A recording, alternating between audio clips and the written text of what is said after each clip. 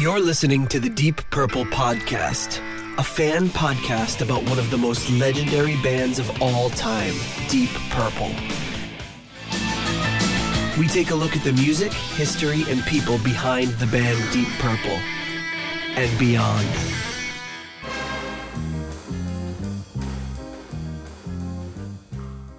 Welcome to the Deep Purple Podcast, the first and only podcast devoted to one of the greatest bands in rock history, Deep Purple. Today's episode is episode number 103, Whitesnake, Lovehunter. And coming to you from the freshly returned to suburbs of Chicago, I'm your host, Nathan Beaudry. And coming to you from the suburbs of Providence, your co-host, John, First Vaccine Matola. Oh, you got it. Hi-yo. Yep, first vaccinated. Nice one. Well, yeah, I was the first vaccinated. You were the first one? I got my first shot on Friday. Oh, good. Any side effects? Well, I mean, you know, the pain in your arm, which is to be expected. But the weird thing that nobody told me about was like the next day I had even to like lift my arm and point, like it really hurt. But I mean, you know, I get that with like the flu shot. So, but I had this weird, like going from my elbow all the way down to like the side of my palm was like really numb. Oh, really? Which was really weird. It was kind of a weird sensation. Like I woke up and my hand was like, I couldn't feel my hand. And I usually like, sometimes I fall asleep on my arm. So I'm like, oh, I probably fell asleep on my arm, but I'm laying on my back and I'm like, oh shit. Then 8 hours later, it's still numb. But then for the rest of the day, and it was just on the outside of my arm and like to the, you know, that fleshy side of your, you know, my palm. And it was like really weird. And I kept like touching it. It was like all sensitive. It was really a weird sensation. But that's really it. And then like, you know, like most people say, magically the next day I woke up and like just all of it was gone. That's good. Yeah. No like tired or flu-like side effects from the first one. So I hope you have the same luck for the second. Yeah. If not, then I'll be canceling an episode. Yeah. Well, maybe we could schedule around it. Don't get it on a Sunday. Yeah. I'll let you know when the second one is. When I you know, they tell you can rebook when you're there, but they were just like, oh well, we don't have any. Like we're all booked up. So they gave me a paper and they're like, here, call this number in 5 days. And I'm like, oh, me and the other 1,000 people that are here. That's great. I'm sure I'll get an appointment. Oh, man. So we'll see how that goes. Fingers crossed. We'll be fully vaccinated. When you're fully vaccinated, maybe we can come visit or something. Do a that would be live great in-person show. You got to get out of this house, right? I need to get out. I got to get out of this state, let alone the house. Jesus. So, we're almost there. Glad folks. Glad you are halfway there. As the wonderful Bon Jovi once said, you're halfway there, and hopefully we'll be in a few weeks we can announce that you're fully vaccinated.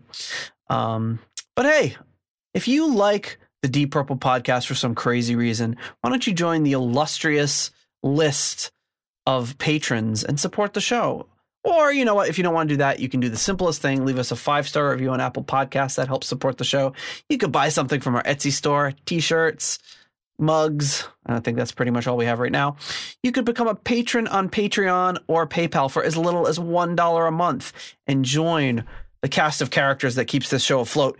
And coming to us at the executive level this week, we have the $20 Shades of Deep Pockets tier, Ryan M. The $15 Highball Shooter tier, we have Alan Ain't Too Proud to Beg. At the Turn It Up to $11 tier, we have Frank Thielgard Mortensen, Clay Wambacher, and Mikkel Steen.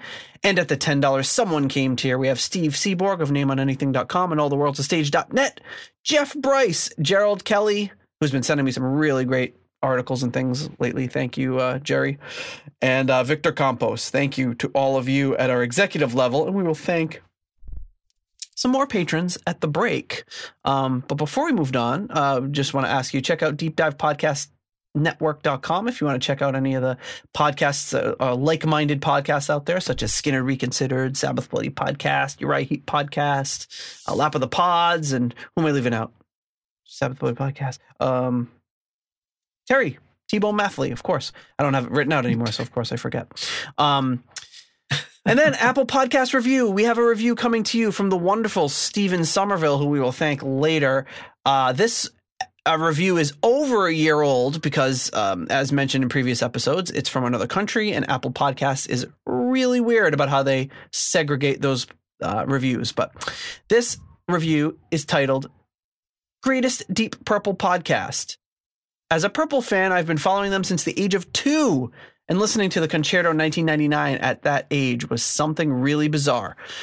But that was my first introduction to the band, and Pictured Within has become the song in which I have gotten into music today, and Purple, and then 13 years later getting to go to the Albert Hall for the John Lord tribute concert was something I will never forget, and getting to live like the 1999 concert was something special. Sorry, my screen's bugging out right now. I first saw this podcast when I saw a review of the video version to the Butterfly Ball concert, and I immediately got into it just because of how they can review all sorts of Purple Family Tree content, and I've become a huge fan of it, and hopefully many more great episodes to come. I would recommend this to every Purple fan there is. Thank you, Stephen Somerville.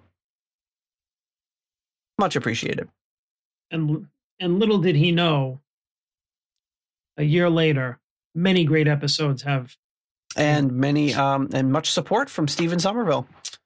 We really appreciate it. Yeah, I remember he had told me that he was, I remember he was telling me he was like super into the Concerto 1999. But I thought I was confused at first because he was saying his age. And I was like, well, how could he be in, like, at first I thought he was there. And then I was like, why is he so into the 1999 Concerto? And, he's been listening since the age of 2, so I think he's got us beat. I think he's got most Deep Purple fans beat. Most Deep Purple fans do not have a history dating back to the age of 2. That's pretty incredible. So thank you for the kind words that you wrote a year ago, Stephen. We appreciate your support. All right, so this week, oh my goodness, we're getting into the one and only Whitesnake Lovehunter album.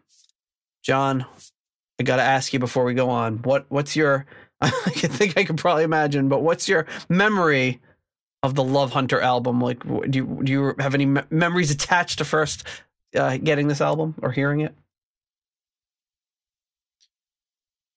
Well, as I've mentioned before, getting all of the Whitesnake back catalog pre 87 was kind of a hodgepodge, I guess you could say back then. Like I was just picking up like any old Whitesnake album that I could get to, or at that point, like cassette, I believe, to complete my collection. And so, of course, because of the album cover, I knew that this was, this was a Whitesnake album. I mean, it's hard to miss. Yeah, I picked it up amidst all the other Whitesnake, original band albums that I was picking up at the time. So no really strong memory attached to it at first. Can't remember how or when I got it, but it was definitely like in that time, like, early mid 90s.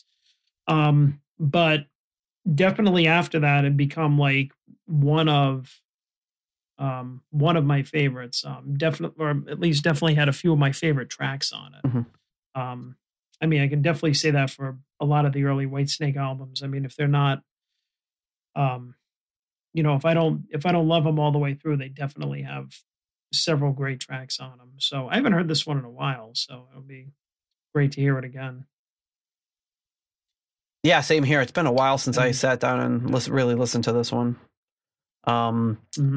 I, like you, like when I kind of made that connection finally and figured out like, oh, Whitesnake at one point was like almost Deep Purple Mark 5 or whatever. It was kind of a continuation in some ways.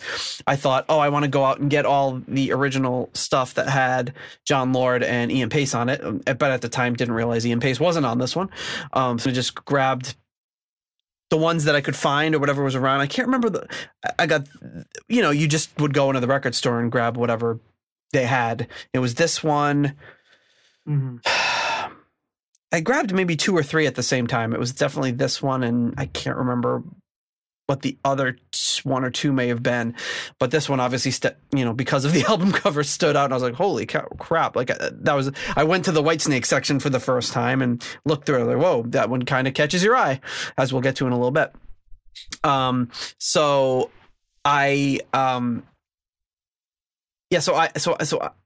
listened to this one and I really, really dug it. I'm really trying to figure out what the other one was, but at any rate, really dug the groove and everything of this album. Thought it was really great. So, something for us to talk about when we get to the album art portion for sure. So this album was recorded in April and May of 1979 at Clearwell Castle, using the Rolling Stones mobile unit again. So it sounds like a child is maybe being killed or slowly dying upstairs. I hear like a lot of stomping and a lot of screaming. It's hard to tell when you have kids are they being killed or are they being asked to brush their teeth? Like, it could be the same reaction from either. So it's hard to tell. So the book, I don't have it with me, but Martin Popoff has the great Whitesnake book, which kind of Sail Away. I think it's Sail Away, the David Coverdale story, which kind of goes through it. And he's got some great interviews with Bernie Marsden in that book. Marsden talks a lot about this album. He said that it was freezing cold during the recording, and that he said the cold and soulless nature of the castle made you work harder because it was just this really cold, weird environment. They were always recording in castles, of course, at this time. He said at night after recording, there'd be these enormous banquets with lots of drinking and just partying all night. And he said one of the things that was really interesting, he said they put a sign up at the castle entrance saying that it was closed because John Travolta was filming a movie there.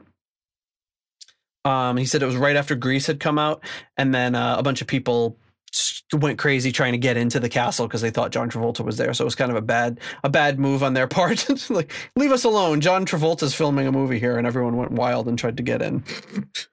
Of course, John Travolta was not filming a movie there. So on this album, we've got pretty much the same lineup as we had on the previous album.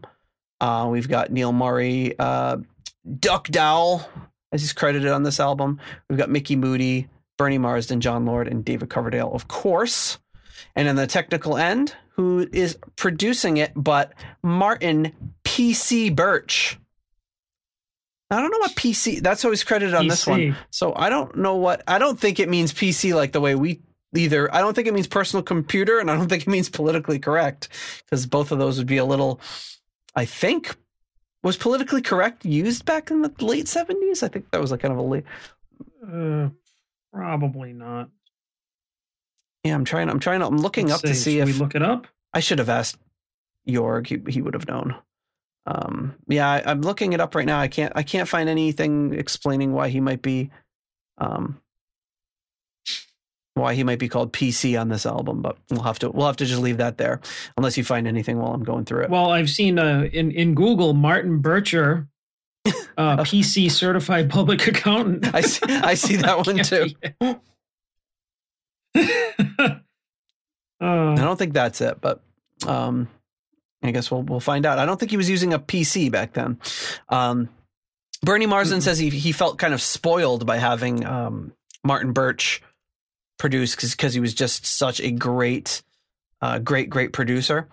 So it's really cool. I mean, just the fact of walking into the studio and being able to work with somebody of that caliber had to have been something special.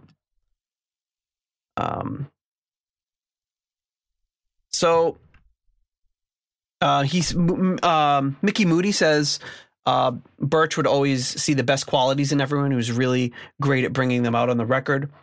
And then Neil Murray also sang Martin Birch's praises, saying that he was really laid back, but also didn't let any bad mistakes get by. So obviously, I don't know. I've never heard anybody say a bad word about Martin Birch. He's always held in the highest regard. So, okay. So now we get on to, let me get this, the album artwork. the kind of the first thing the first thing everyone thinks of when they think about Lovehunter. And there it is up on your screen.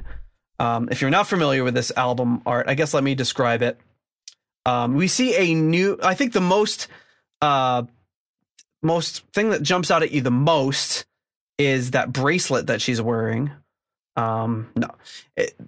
The new font, there's a new logo for Whitesnake, which is just basically a giant like snake that's all twirled and twisted around into the head of a snake at the white that says Whitesnake. So that's the first time we're seeing that logo on an album cover. And then, there's a naked woman straddling a snake. I forgot to mention that, which is a weird snake. It almost it's a snake that kind of looks like a basilisk. It's got horns, and then it's got also like this forked tongue, which snakes have, but it's got like this weird like neck flap hanging down, like it could inflate that, or it's like that that dinosaur that shoots out that poison at Newman in Jurassic Park. Was it the Newman? Yeah, the was it the Velociraptor or was it the? No, it wasn't. No, they were like those little. I know which one you're talking about. Yeah, those like little ones, and then he thinks, oh, they're harmless, and then they shoot out that like acid and blind him, and then like all pounce on him and kill him inside of the Jeep. Hope I didn't spoil Jurassic Park for anybody. Can't remember. Nate, you son of a bitch! I know. What did I last week? I spoiled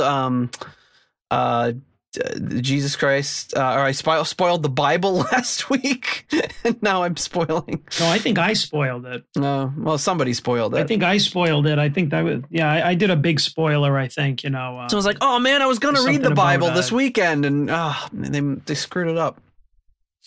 But this, Judas was going to betray him. So there you've got this naked woman on this snake, very, very obviously phallic, and she's wearing like this like snake sort of, I don't know, would you call that a bracelet? It's a bracelet that goes like from her wrist to her elbow. That's all she's wearing. That's all she's wearing. And she looks like she is very much enjoying riding the snake. Let's just say that. I would say so.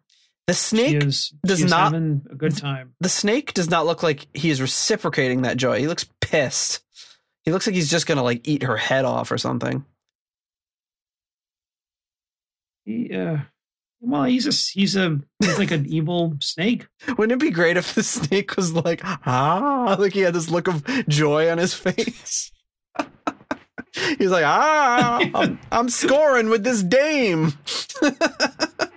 Like if instead of this, he was just kind of like he was like looking at you like, or he's winking at you, looking directly at you, kind of like Mr. Roper, like breaking the fourth wall. He's coming, like he's looking at you like like Mr. Roper, Fozzie Bear, like So this is and the woman looks exactly the same. Like he's like, hey, check out this dame. But I gotta say, it is very well done artwork. Really, really well done. The art direction for this was done by John Paskey, who I might be pronouncing wrong. He worked with the Rolling Stones and designed the famous like Rolling Stone Lips logo, and he also worked with Fleetwood Mac and a number of other bands. The logo was done by Jim Gibson, who worked by Jethro Tull albums. And I don't know. I mean, I guess I haven't gone far enough ahead. I don't know if they used this logo ever again. But it looks... I don't think they did. I mean, they probably used it in promo and stuff for this album, but I don't remember ever seeing this logo other than on this album. Of course, I'm not. I mean, they obviously dumped it in the 80s, but yeah. Oh yes. When they got all serious. The illustration, this actual painting itself, was done by Chris Achilleos. So Chris Achilleos is a pretty well-known artist. He's got a website, which I'll put a link in the show notes. He did the illustration for Uriah Heep's Fallen Angel album, and also Heavy Metal, the motion picture. So it's very well. He also did like a bunch of stuff for like Doctor Who, and he's pretty well known like sci-fi guy. He So here's a couple things. So interesting thing about Chris Achilleos. He did this controversial cover, and it's touted all around about the artwork for this album that a couple things. One is after doing this artwork, he refused to ever work with a band again. And then number two is that the original artwork for this album was stolen and it was sold to a private collector. So he doesn't have the artwork. So I reached out to Jorg and I was like, Jorg, do you know anything more about this? And he said, no, I don't know anything more than that. So I'm figuring, well, if he doesn't know, nobody knows, right? Because he's Jorg. Wow. And then I said, I wonder what happened. And he said, well, why don't you ask him? And he sent me the website for this guy, which I had from researching the show. And I was like, oh yeah, good idea. So I shot him an email. And I told him about, who we were and everything. And then I said, I have to ask you, I'm fascinated about the art being stolen. Could you tell me, was the art stolen? And then I said, did you have a policy of not working with the bands? And he wrote back and said, true and not true. So I was like, okay. So I said, could you get me some more information about the theft? And then he said, unfortunately I was out of town, and early this morning he wrote back and he said, hi Nate, call me on, and he gives his phone number and he says, and I will tell you the truth. And I said, oh man. So, but by the time I got this, I think he's in the UK, so it probably would have been around midnight by the time I got this email. So I emailed him back, I shot him my phone number, and I didn't hear anything back from him. So, if he does call, or if I'm able to talk to him like tomorrow morning or something, maybe what I'll do is I will edit in a little segment right now.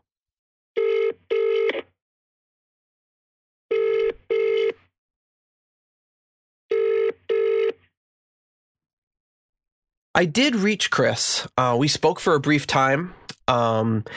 He also sent me kind of an email statement prior to our chat, so it was very interesting talking to him, but he was a little reluctant to talk about it based on his experience losing this painting. So did get a lot more information about what happened and understand now a lot why he was reluctant to talk to anybody. He sent me a little preliminary drawing, a part of the preliminary drawing for the artwork, which I'll put in the show notes. And what I'll also put in the show notes is deeppurplepodcast.com is Chris's email address. And if you are interested in purchasing the preliminary drawings for this, Chris is in the market to sell. So give him a contact and let him know. But here's what Chris said. He says, I am quite reluctant to talk about this artwork to strangers. I have been stung before in the past and don't want it to happen again. I just want you to know that the painting was taken from me in good faith by someone I came to trust as a friend from LA in the 80s, together with 6 other important paintings, and then just disappeared on me. The Whitesnake artwork was listed to be auctioned in the 90s by someone, but I put a stop to it when I heard about it. The painting was never returned to me by the New York auction company, in spite of me asking for many times for its return. They claim that it's somewhere in their building, but they cannot find it. If somebody has claimed that they have it, then they have got it by not legal means. The rest of the paintings turned up in New York. Somebody bought them for nothing from a street market, but refuses to deal with me. The world is full of bastards. I still do have my preliminary master drawing for it, if you know of anyone who might be interested in it, attached. Regards, Chris. And I'll put that picture in the show notes. So, very interesting story. Turns out there's really not, there was a partial truth to it from what Chris is saying. Whether or not it was sold, a private seller, any of that probably comes from maybe the auction being listed. But according to Chris, if you have this painting, you do not have it legally. So please, if you want to support Chris and you're interested in owning the original preliminary drawings, which I am, I just don't know that I'm in the price bracket for it, reach out to him, and I'm sure he would like to sell it to a good collector. So that's it. And here we go back to the show. So anyway, that's the album art. Obviously, really, check out his website if you want to see more. He's really talented. And then the photography on the back part of the album, which I can talk right now, it's kind of photographs of the 6 band members. Pretty standard. You got that Whitesnake logo again, the 6 band members with Coverdale, obviously front, top, and center. And then the side 1, side 2 track listing, talking about how this was recorded at Clearwell Castle, which is where they Isn't Clearwell where they did Burn? I think it was Clearwell where they did Burn. So yeah, many thanks to doctors Whiteson, Goodwin, and Yip. Say no more. I love, they always put all these like inside jokes. Say no more. It's like, we don't know what you're talking about. So some pretty cool stuff there. So obviously, they talk about the cover. This cover caused some controversy, obviously, when it came out. But interestingly, Marsden says that he doesn't remember there being much pushback on this cover. He says the next cover, the Come and Get It cover, which we'll talk about when we cover that album, had a lot more problems and had to have an alternate cover in America. This cover was fine, though. So. Yeah. That's interesting. Well, let's just say the snake's mouth on the Come and Get It album cover, the original illustration resembled a part of the female anatomy that you just can't discuss in America because everyone's a bunch of weird prudes. So funny. Okay. A snake with like, and obviously, like, honestly, I've seen that cover a million times. It never occurred to me in a million years that was in any way representative of anything, but obviously it was done on purpose. And then yet this album cover is like totally fine. Nothing, no problem with this. Like if my kids saw this album cover, I feel like I'd have a lot more to explain than if they saw the Come and Get It album cover where they'd be like, oh, it's a snake and an apple. Next. Like they wouldn't have any questions at all. So yeah, this one's a lot more graphic. But definitely, as opposed to some other album covers that we've seen recently, this one I can imagine would have drawn in a lot of people for a couple of reasons. Is number one, the one that you said before is that it obviously got a lot of attention, very controversial. But number two, it's incredibly well done. It looks great. Because I mean this album cover, it could be very easy to like write it off if you looked at it, or like the cassette version, for instance. When I've seen it for years, to me it looked at first kind of like a cheesy album cover, like definitely like. Was it like cropped or something on the cassette? I can't remember. Maybe. But I mean, it definitely grabs your attention either way. But I mean, when you look at the artwork, how well it's done, like everything from like the detail on the snake to even like the way that the woman is illustrated and like the shadowing and everything, like just to look at it from an artistic point of view is like, it's really one of the best album covers that I've seen in a while. Like, I would definitely, like, if we're rating album covers, I give this like high ratings just for like how like artistically good it is. Like it's shockingly good, especially when you look at it like in such detail, and like even down to the colors, like the black, the purple and white. I don't know, it all goes together. It's really one of their best album covers, I think. Yeah. Yeah, like if you upon first seeing it, you're just it's so like audacious that you're just like, oh my god, and then when you actually stop and look at it, you're like, wow, this is actually very well done. Yeah, when you break it down and look at it that way, but you're just like, wow, this is really well done. But I mean, at the same time, if you want to think of like the godfather of salacious album covers, like the type of stuff that most 80s misogynistic type of sensational album covers would be based on, like I think you would think of this one first. This one's pretty wild. I can't think of many others that would beat this one in being like really graphic, but I don't know, in a way artistic.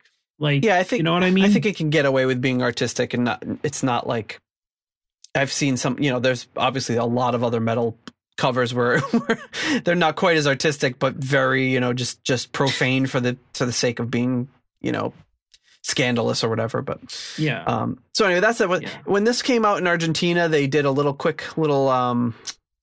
put a little thing on her bum, like a little, like, I don't know what you call it, like a little gold bikini almost, which very slight change to the album cover, but It's one of those things where it's like, really, a butt crack is that's what pushes this over the edge. It's still just as graphic.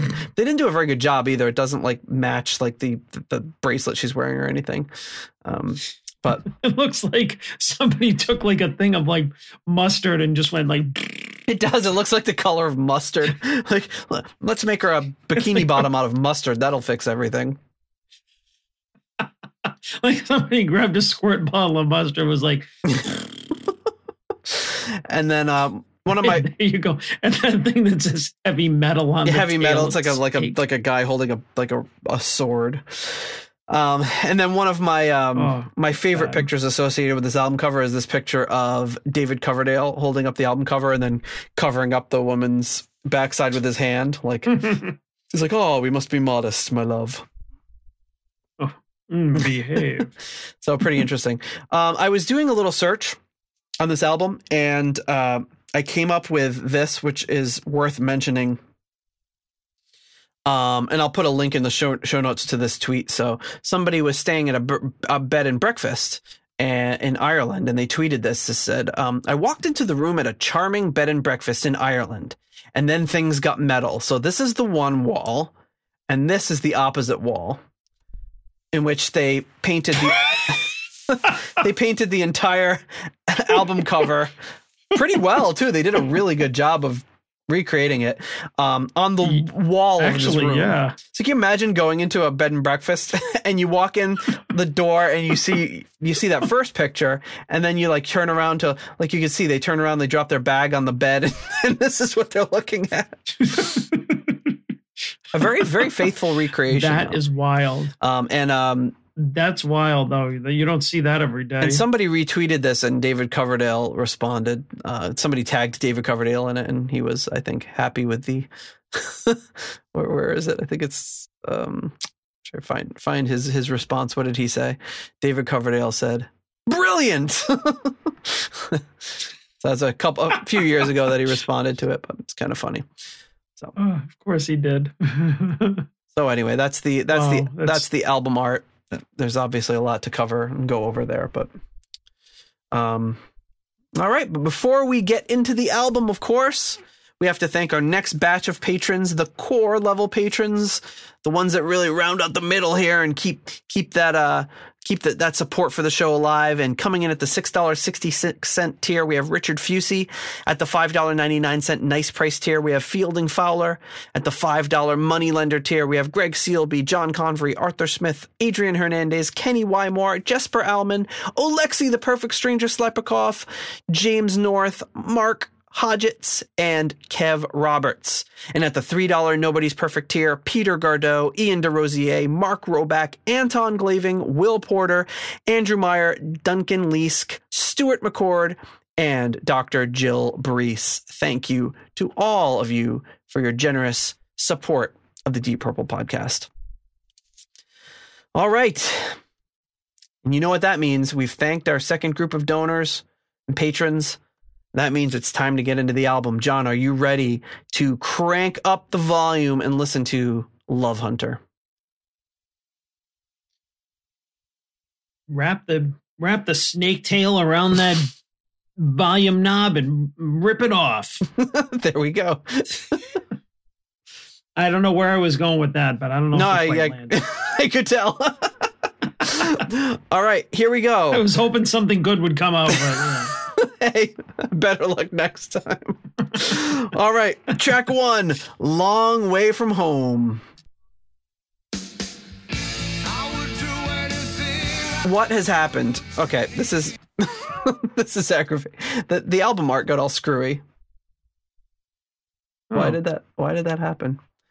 That's happened a couple episodes now where it's like, no, we don't like the album art. We like the we're going to like go get some other art for some reason. All right, let's try that again. It was also a little loud. A little loud. Okay, I'll turn it down.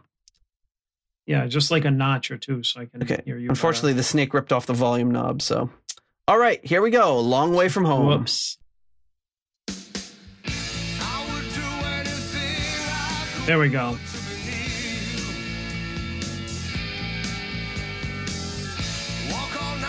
That thumping bass.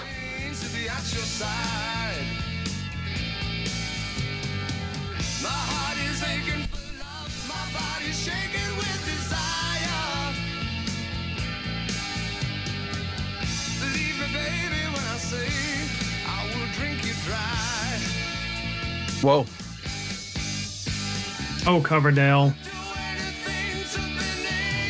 Sounds dirtier than it is.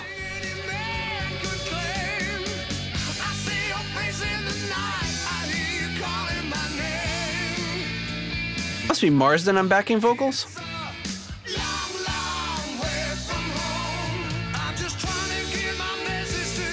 Probably.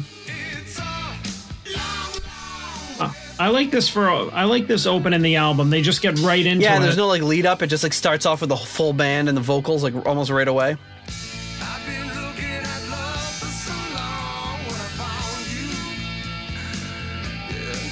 I really like this song though. Really melodic. Get some nice John Lord in the background. Like everything's mixed really well. Very prominent bass, as you mentioned. Well, no pace on this album. But they said, I guess that, you know, when Pace joined this album, like right after they'd finished recording or joined the band rather, and they wanted to like re-record his drums over the drums, kind of like they'd done with John Lord on the previous album. Yeah. But I think the record company was like, no, we're not paying to have you do that. Just use the drums that you have. I don't know how you would do that with drums too. I feel like it would stick out. Like it's so critical to keep in the groove, you know?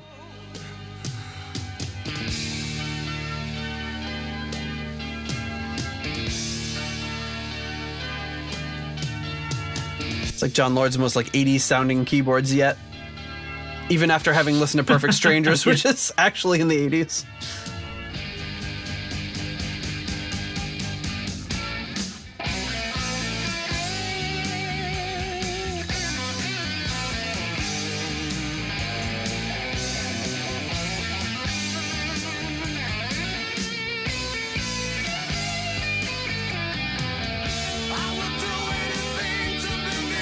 Great solo. Yeah. Yeah, just really straight ahead.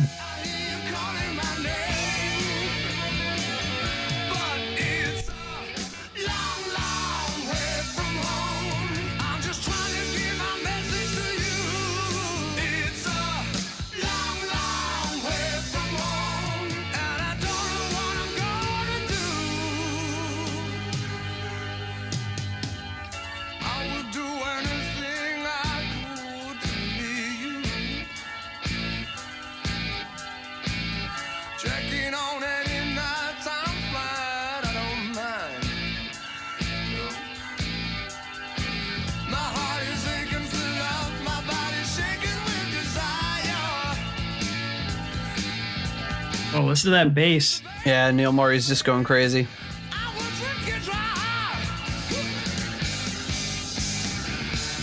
There he goes, I'll drink you dry again. Sounds dirty, but I can't figure out why. Never mind.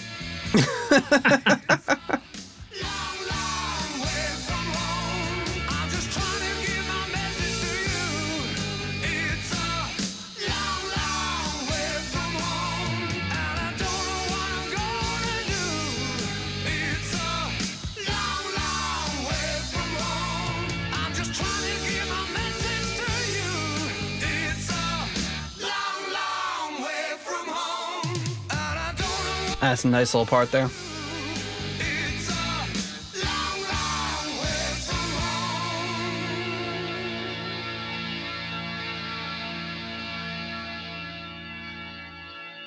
I mean, interesting, like Beatles-esque sort of ending with like just all the instruments kind of going off like that. It's interesting. They said that Foreigner had a kit in 1977 called Long, Long Way From Home. So even though he says Long, Long Way From Home, they changed the name of the song to Long Way From Home to avoid confusion, but I'm sure it didn't help too much. If you had them both on a jukebox or whatever. But this was the first single released on the album. And the B-side was Walking in the Shadow of the Blues. All right. So what do you think of Long Way From Home?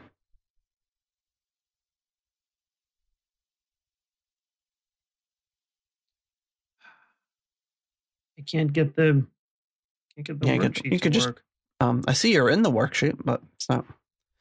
The worksheet isn't working for you. As usual. Just getting all sorts of problems. Oh, there we go. Okay. 3.5 All right. on this one. Yep, there it is. Yeah, I think it's a great opening song. It's not right out of the gate straight rocker like some of the recent ones we had, like what was the Gillen album? Had one of those. Oh, Second Sight.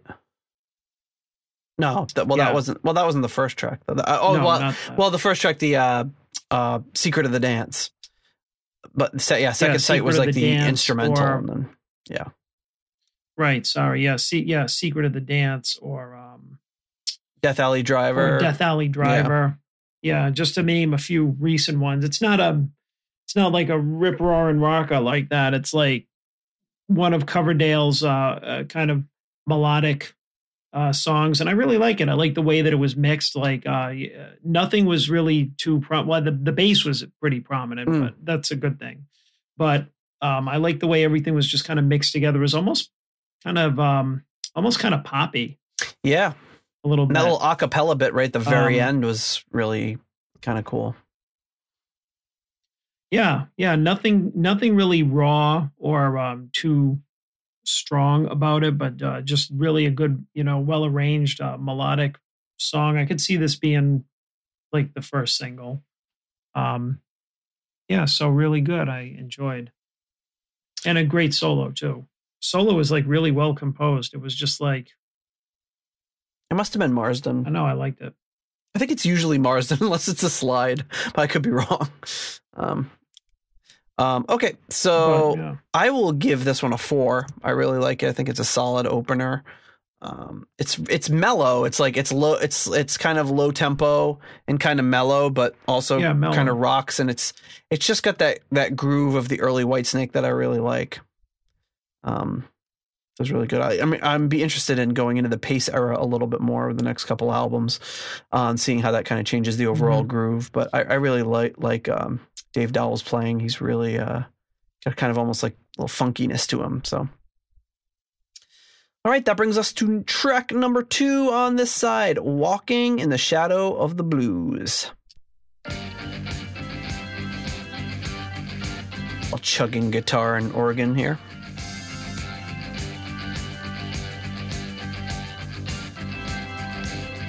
Yeah, I really like this song.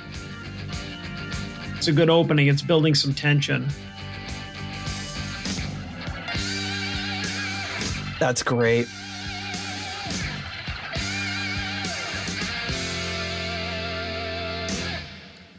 I love the blues.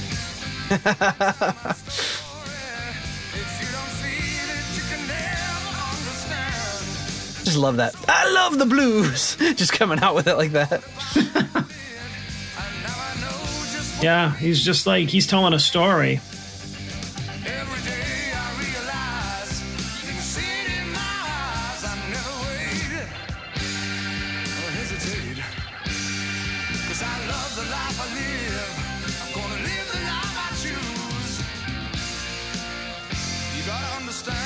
You know, I could hear this in like Mark IV Purple.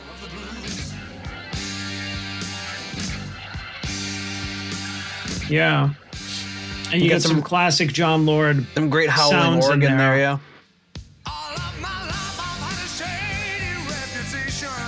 Yeah, just great dynamics in the song too. The starts and stops.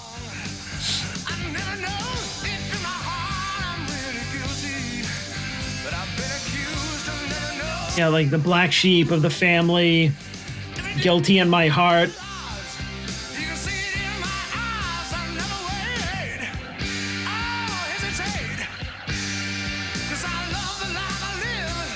Just like classic Coverdale blues lyrics.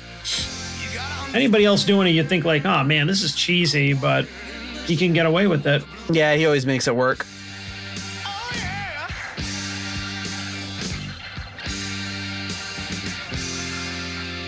Oh, sounds like Neil Murray hit a chord there in the bass and let it ring out. He said, what you gonna do? I left for my guitar and said I'll leave it up to you. I'm gonna live the life I love, live the life I choose, yeah. And I'm walking in the shadow of the blues.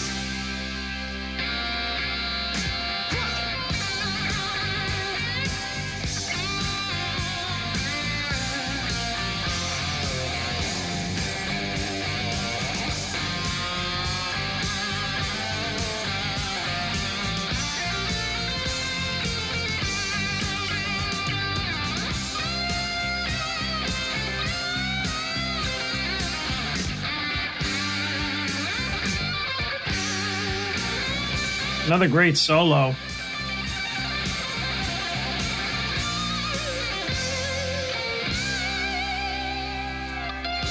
And I'm just going to assume this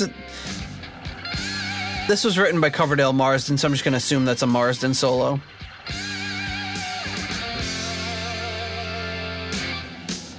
A lot of great dynamics at the end, too. Tell my story.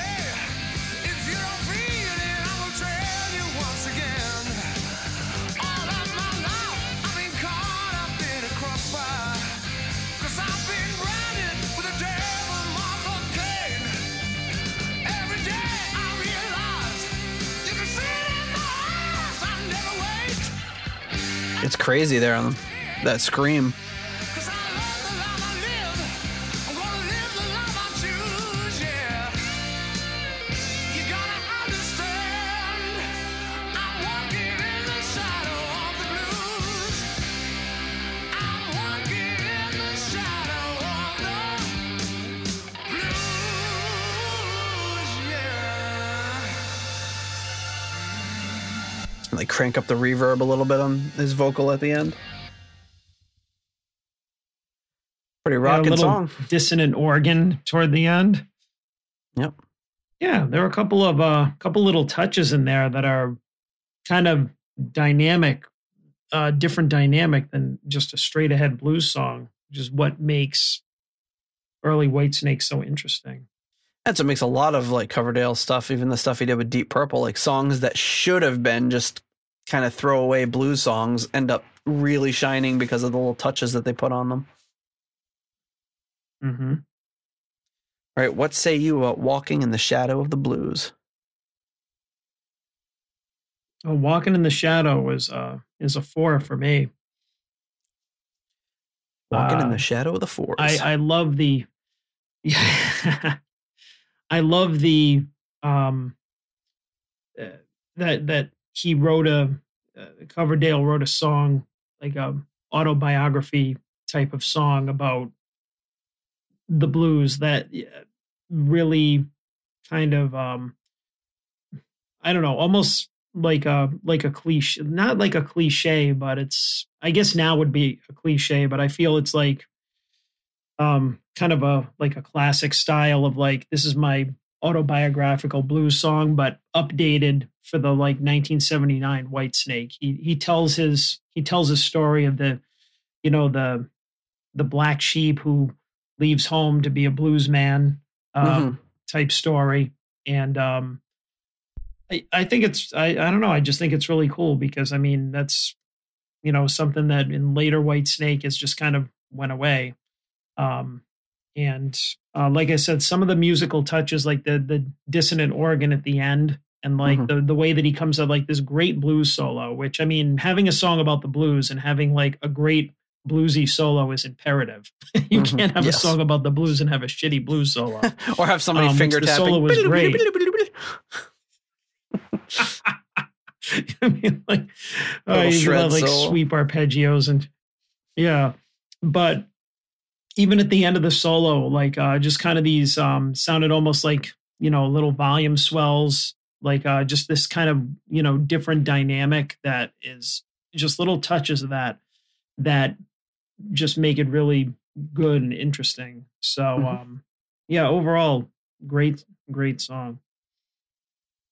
I will also give Walking in the Shadow of the Blues a 4. I think it's a great one. Great rocker, captures that early Whitesnake feeling that we love so much.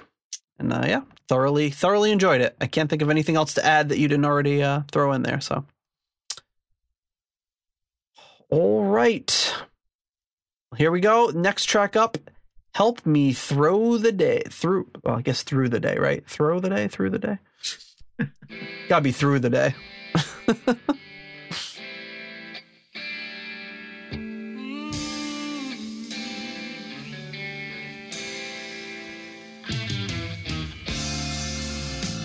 Help me through the day. Help me through the night. Get some nice Your sweet loving, John Lord laying that nice foundation in the background. be my life. I have to say that I am really happy with how John Lord is featured in the mix so far. Yeah, He's not hidden away. right. And like a lot of early Whitesnake, or any Whitesnake with John Lord, he doesn't get a ton of time in the spotlight, but he does create that atmosphere, and he's getting a little bit more love in the mix. And Martin Birch just, I mean, God, guy makes every album sound better. I can see so much pain deep inside your eyes. I know the feeling someone hurt you. And this is it's worth mentioning, this is a cover of a Leon Russell song. They're trying to go for kind of that "Ain't No Love in the Heart of the City" magic that they had previously. Yeah. I think they're doing it. It's a great version of it. Marsden throwing in some great little blues licks there. You're my woman.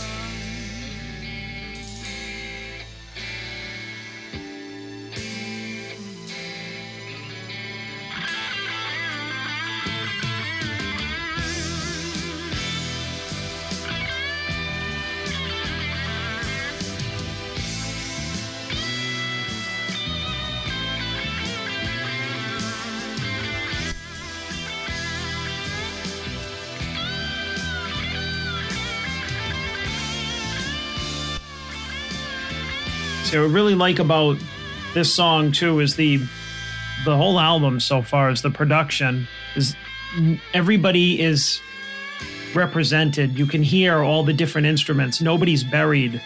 Yep. You want to focus on the guitar. You want to hear a little bass. You want to hear the John Lord and keyboards. It's like it's all like right in the same place in the mix. So you're not struggling to hear anybody, and it's just really does the song justice. And Coverdale is singing great on this. It's almost like he's got his blues crooner voice out. Help me through tomorrow when stormy weather comes.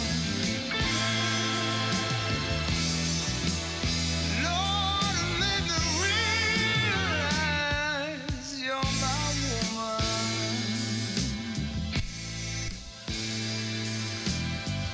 You're my woman.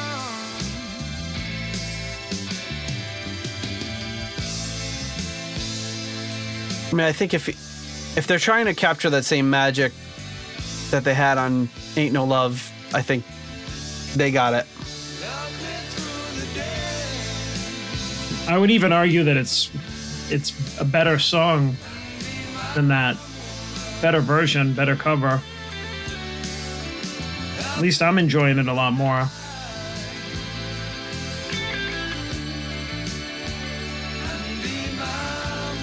John Lord just really shining in this song.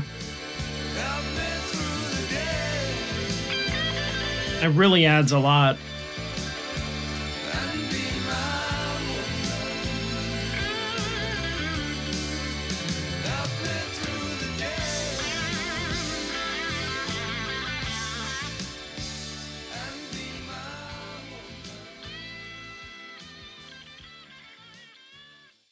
And I believe this was this song was also done by Bobby Bland, who did "Ain't No Love in the heart of the city. So they even went to the same, even though he didn't write it, kind of went to the same well there. Mm-hmm. Yeah, I mean, you can tell it's the same style of song. So what say you about Help Me Through the Day? I really, really enjoyed it, as you could tell. So that's a 4.5 for me. All right. I think I pretty much said it while we were listening to the song. I think it's if you're gonna pick like that Ain't No Love in the Heart of the City type of vibe, I really like this one better. I think it's great. I can it just captured a mood. I actually like it's one of those songs where I was like, oh, I remember like kind of thinking like, like average, but I enjoyed it a lot more than I remembered. A great version of this.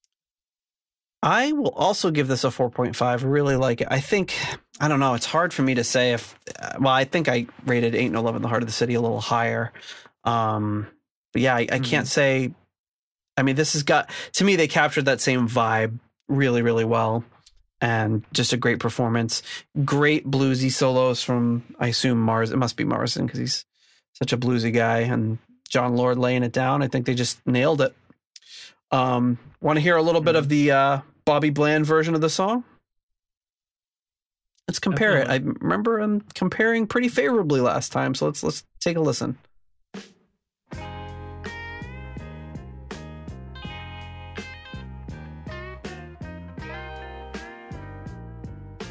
So, bit of a different feel, same obvious chord structure, but one thing's for sure, I got to get me some Bobby Bland records. This guy's awesome.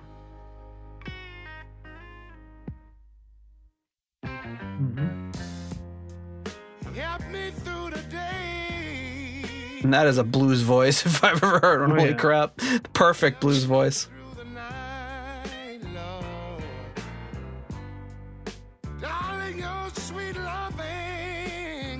So this is the original version, well, right? I mean, Leon Russell wrote it.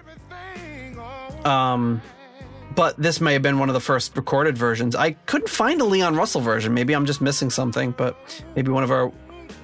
What year was this? 70... good question. 73 or something?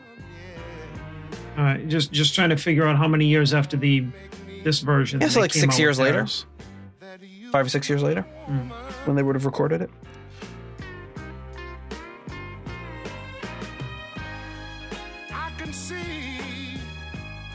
Yeah, so that gives you a little bit of an idea. Obvious, they did a pretty good, and I think Whitesnake was always so good with their covers at making them faithful, but really making them their own as well. And it's a fine line to balance, but they did a great job. Yeah, they weren't just copying that vibe. Like they were definitely a blues band, but at that time, like I said earlier, an updated blues band. Obviously a lot slicker production, but not slick in the sense of it stripped out the soul. We get into that later. Later into the 80s with every band, basically. All right. Next track up is track 4 on the first side of this album. And that track is called Medicine Man.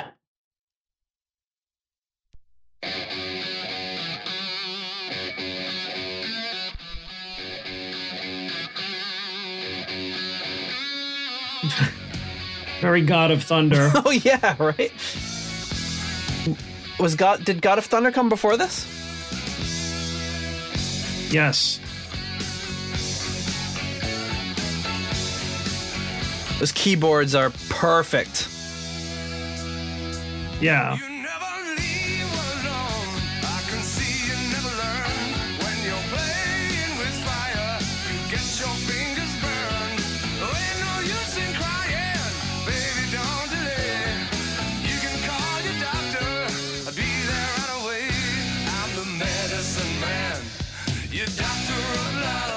And this is a Coverdale solo composition. Hmm. be your medicine man.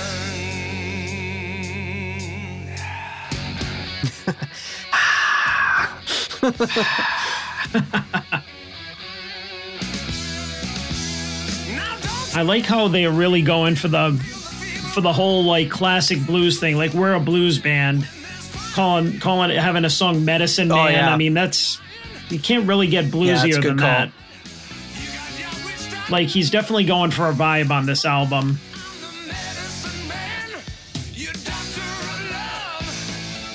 Marsden's backing vocals really give these songs a lot of, like this and Long Way From Home in particular, really give it a little spice.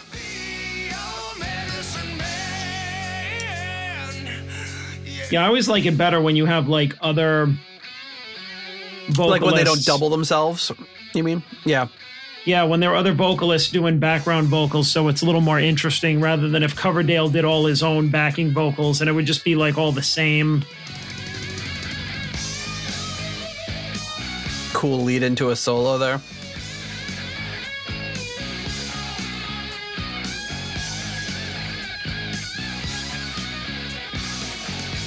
Oh, great All solo. the solos on this album have been phenomenal so far. Yeah.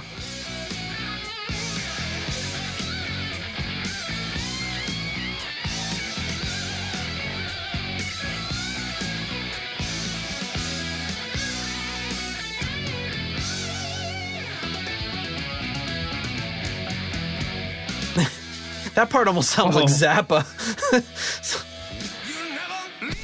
Not an influence I usually associate with Whitesnake. But I mean, that's also like, this is the kind of guitar playing that I really connect with. Like not just like the style of guitar playing, but the phrasing, the way that it's produced, like the effects that he has on it, his guitar, like the sound he gets from his guitar. It's really ballsy playing too, and really like, it's vigorous like my favorite, and like quick, but not like shreddy. Yeah, just really energetic and aggressive, like bluesy rock guitar playing. And I don't know exactly what Lord's using. It sounds like some sort of clavichord with like almost like a flanger or something on it. It's like playing really low on the bass notes. It's like just probably a note in the octave.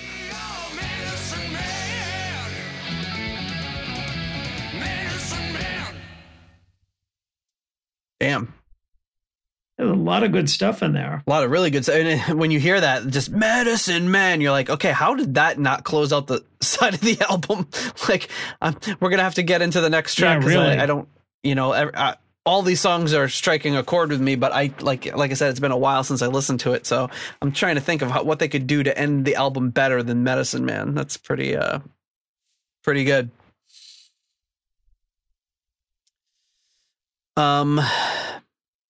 Yeah, well, what are you thinking for a ranking for Medicine Man? You know what? I got to go with the 4 for this one.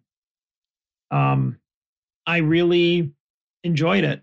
I'm listening to a lot of these songs more than I have before, and I'm just like noticing like so much cool stuff. Like, first of all, despite the God of Thunder-esque opening, which, I mean, let's face it, I mean, that's just based on a blues scale that anybody could play. Right, yeah, I wonder if Coverdale would have been listening to any Kiss.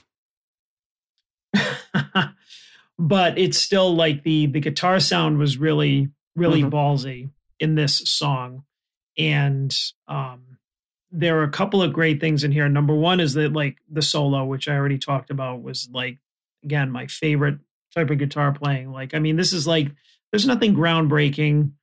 He's not doing anything. He's not reinventing the wheel. He's just like running with doing rock blues guitar like as best he can. It really resonates with me. Like everything about these solos are like my favorite things about rock guitar.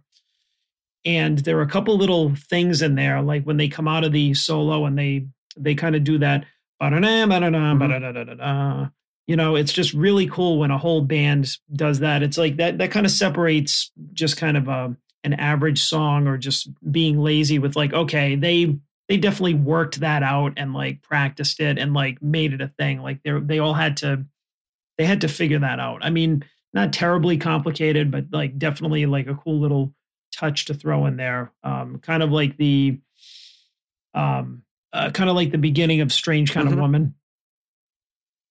You know, where Richie and Pace just like, you know, they do the same thing. It's just like you can't, you don't just like, oh yeah, we just made that up. It's, like everyone playing in unison. It's pretty cool.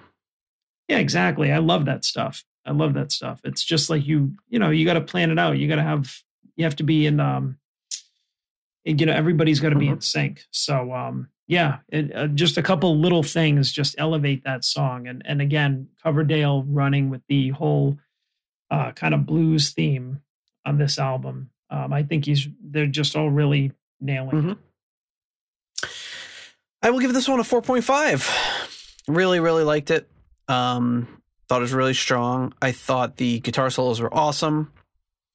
I loved that little unison run like that you just talked about. And I think I liked the backing vocals like we touched on a little bit. And I think that's some of the character of the early Whitesnake. Like you think of other bands that have that. What other bands have like really distinctive backing vocals? Like Van Halen, that sound of David Lee Roth and Michael Anthony or Sammy Hagar and Michael Anthony singing at the same time. Just like you hear that and instantly know, oh, this is a Van Halen song.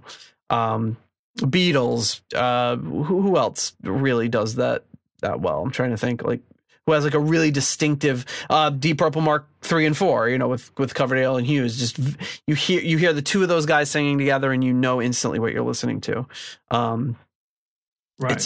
It's really cool, and that Marsden and Coverdale pair up, it just sounds awesome. Okay, so we should probably close out side one of this album. Who should close this out? Why don't you and me close this out, John, with the song You and Me?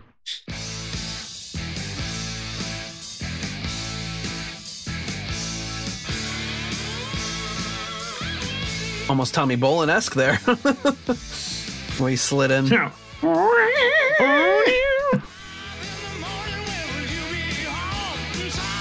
Now this could have been on Come Taste the Band.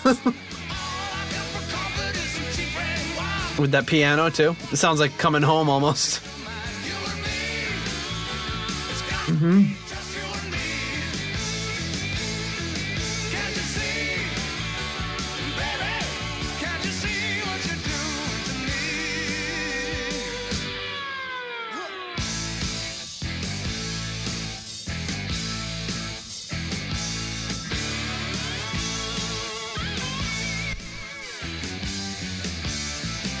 Yeah, you're right.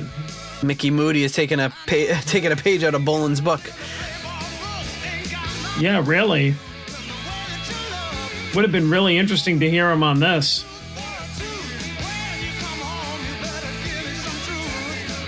So this song was first written for Bernie Marsden's solo album and About Time Too. And then Coverdale suggested they do it with this band. So it first appeared on Marsden's solo album.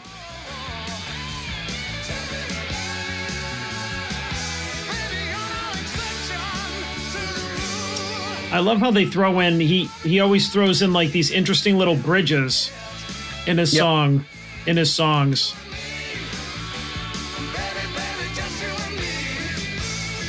And again, we heard the background vocals that we were just talking about.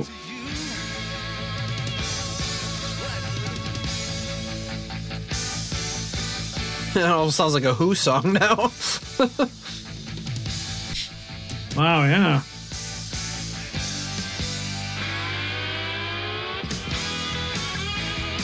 All right. Now this is a Mick Moody solo. It's got to be. This sounds like something off one of the first two Coverdale solo albums for sure. Oh, yeah. Like Rosie's Place or something? Is that the song that sounds kind of like this? Maybe, yeah.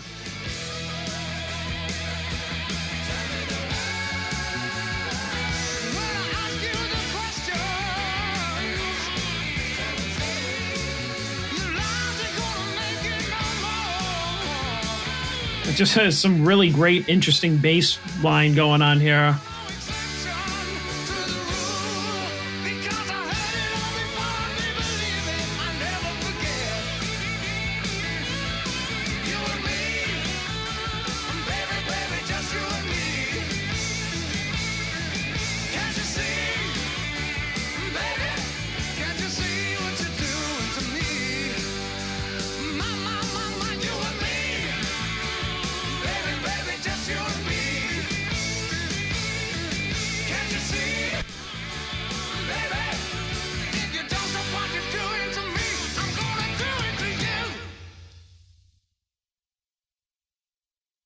Oof.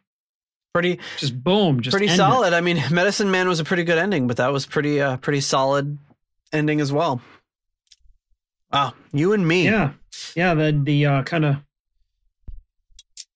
What do you and me rate you and me? What do you think Nate? you and me should rate it? You first, then me. Well, we'll go with you. Who is you? Who is me? You is me. Yes. You. And then me, who when you're talking is you. Yes. This is like a bad Mel Brooks movie.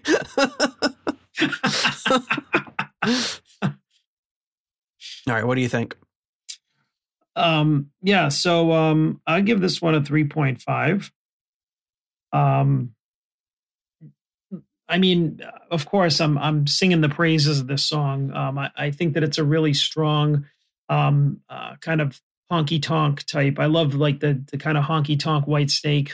Oh yeah, now that vibe. you mention it, it almost sounds like it could be on an Elf album. Like it sounds like, if it had a little bit more prominent like piano, it definitely has that same vibe. Yeah.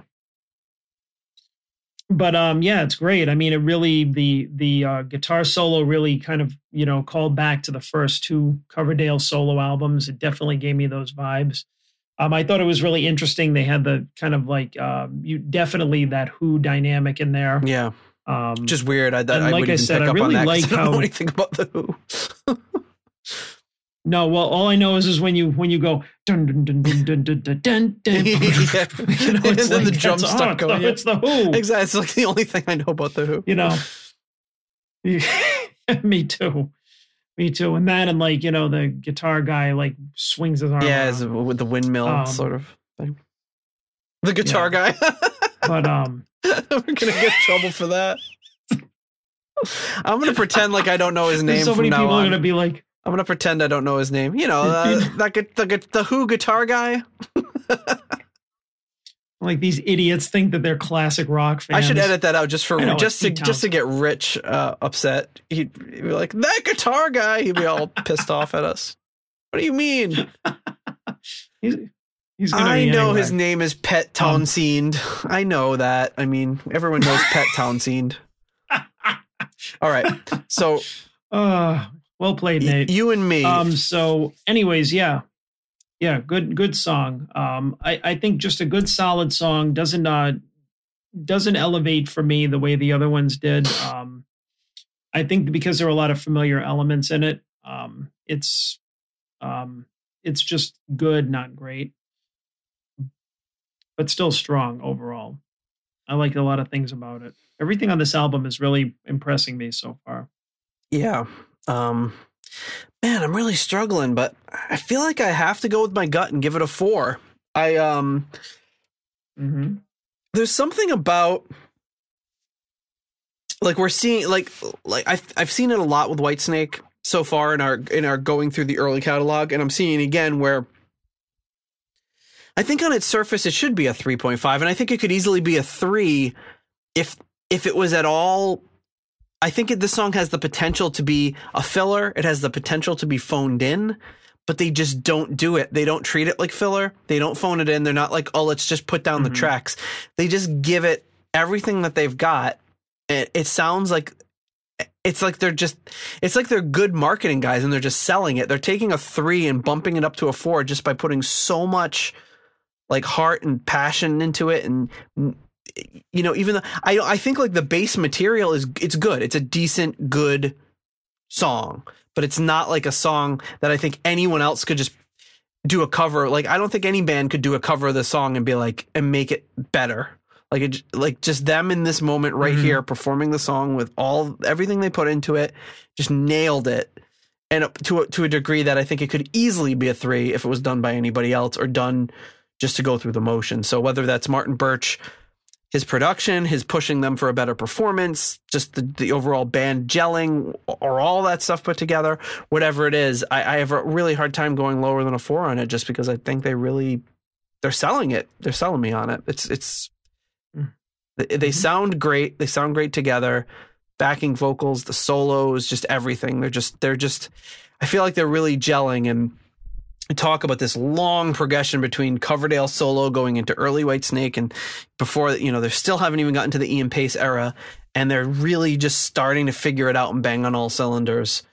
and even before they were in this realm, they were still putting out awesome music, but I feel like they're just starting to really pick it up.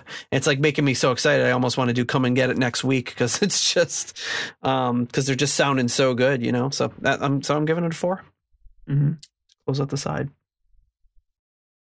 All right, one funny thing is looking behind me at this album cover, it just, and then thinking about the songs that we've just listened to, it doesn't really fit. You know what I mean? Like, I think it just looks like such a heavy metal sort of thing. And Whitesnake, eventually gets lumped into that category later on, but they never were really heavy metal.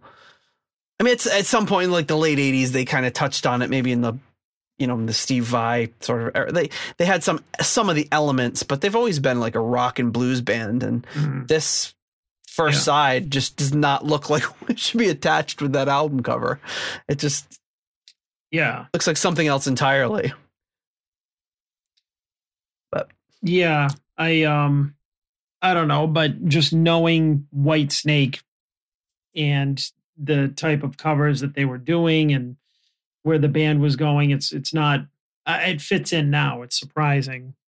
It's not surprising, but I guess if you think about it, like you just did, it's like, you look at that cover and you hear the music and you're like, yeah, not what I'm expecting to hear from that, from that album cover. But anyway, let's flip it over. Let's see if there's any sort of like harmonized guitar leads, like a la Iron Maiden on this second side here, as we open it up with Mean Business.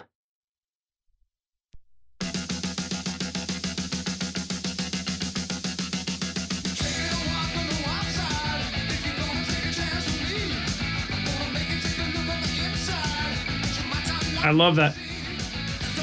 Love that driving beat. It's funny because produced different and played different, this could be like a heavy metal song, but it's that very like Coverdale and kind of bluesy. This song was actually written by all 5 of them, or 6 of them, I should say.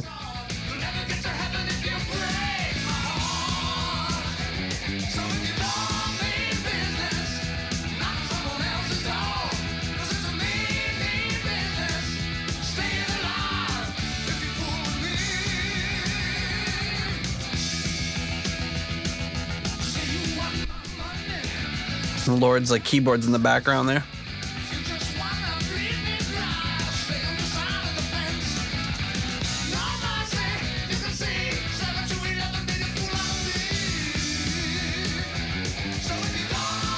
Yeah, this is like the first real rocker on the album, I think.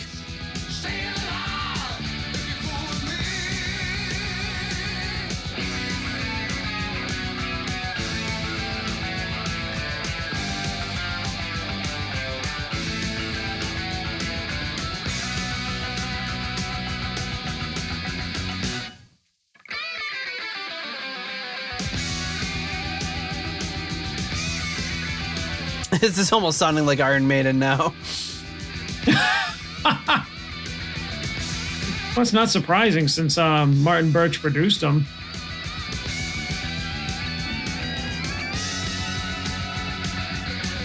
Nice.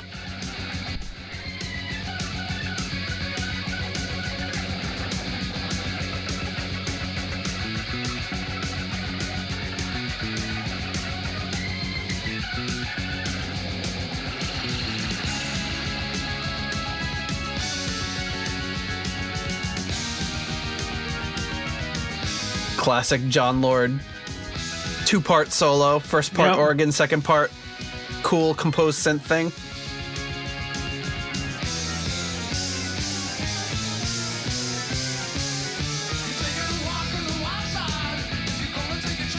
An awesome instrumental solo interlude there.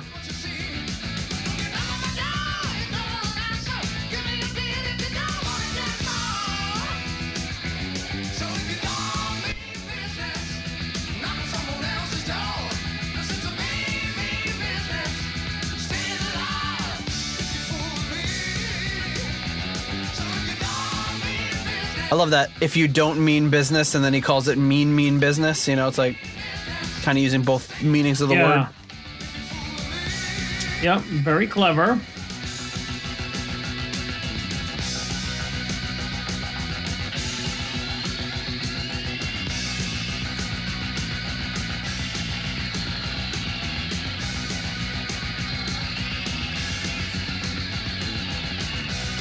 Over here, Lord in the background, kind of doing that.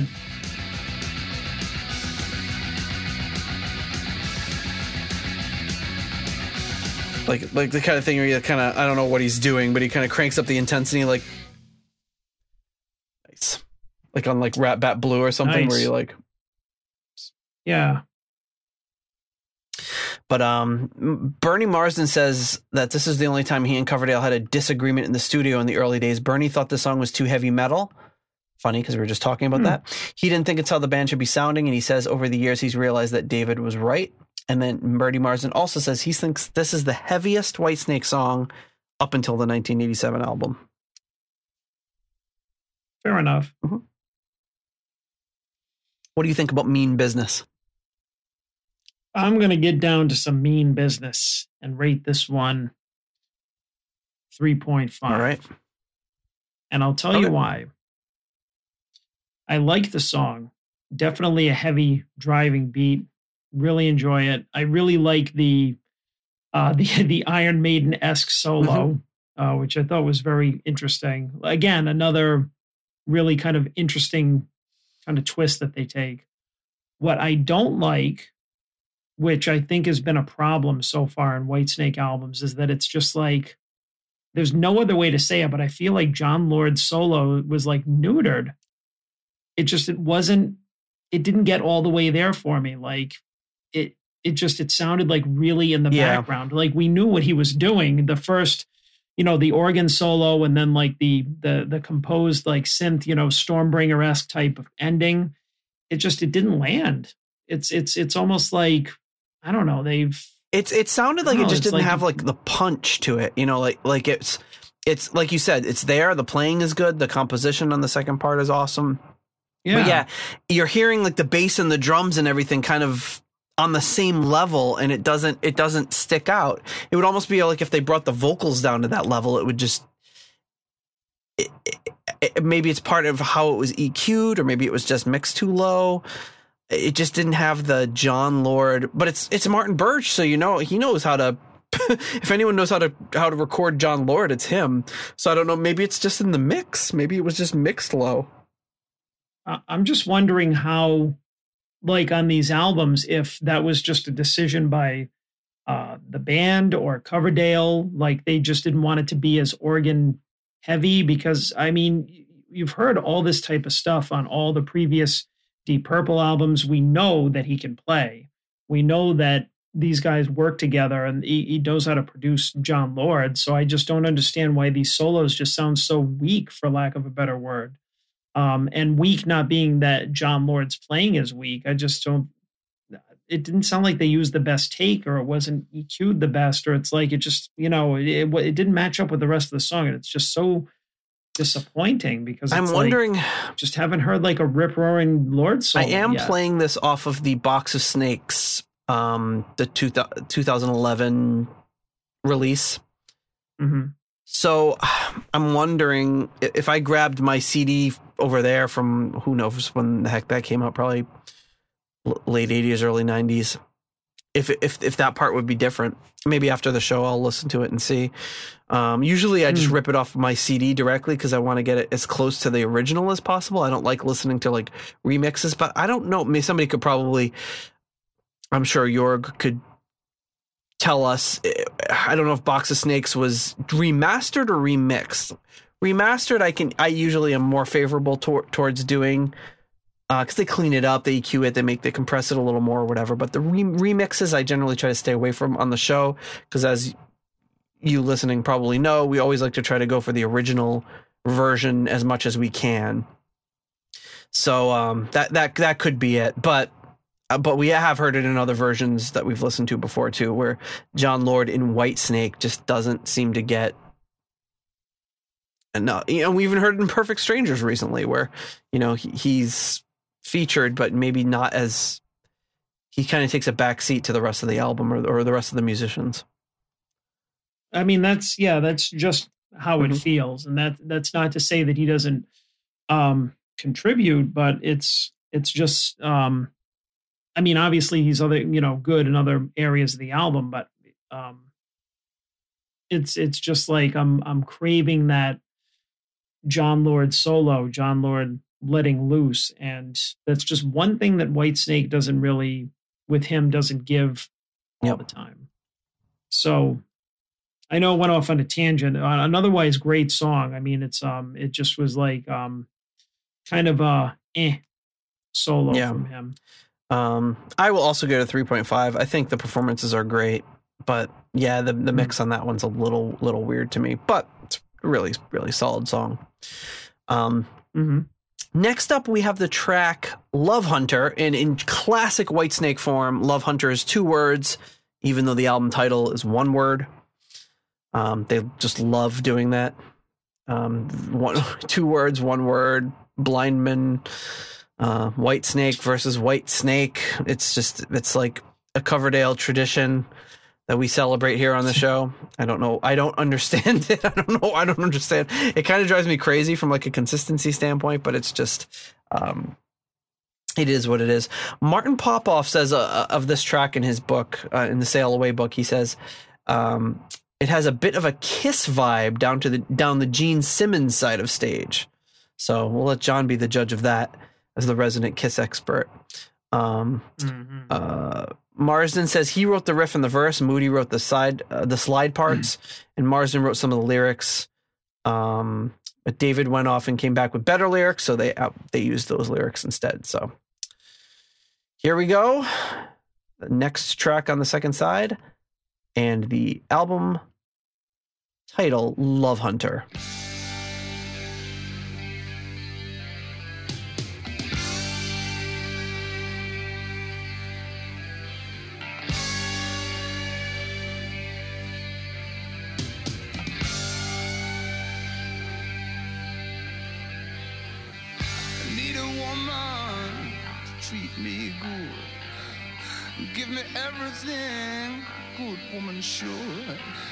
And there's John Lord in the background, that clav again, which I love the sound of it.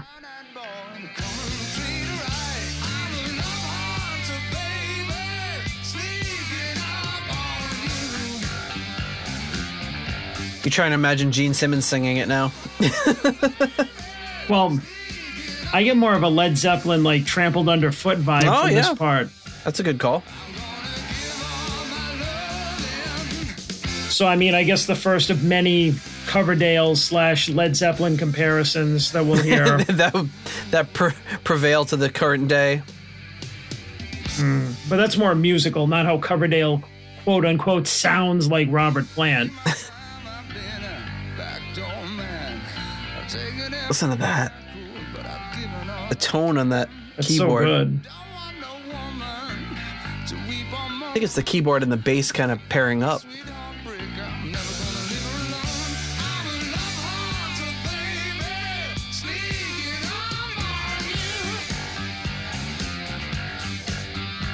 I love how the guitar doubles as vocals in this instead of it being a background vocal. This part right here is funky. It's damn funky.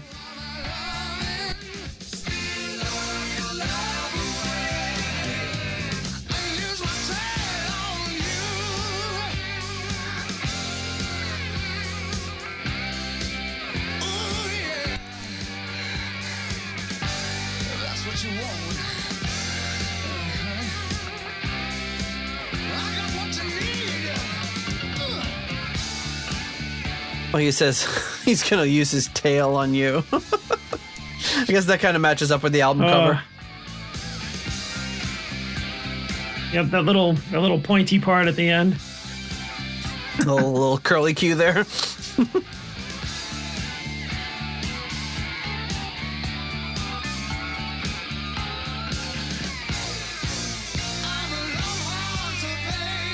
I think the slide was very appropriate for this song. Yes.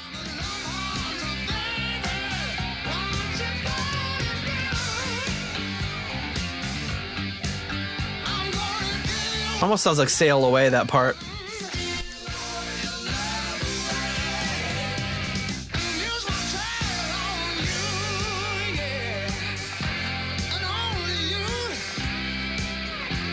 And only you. No one else. Good. Want to know where that tail's been.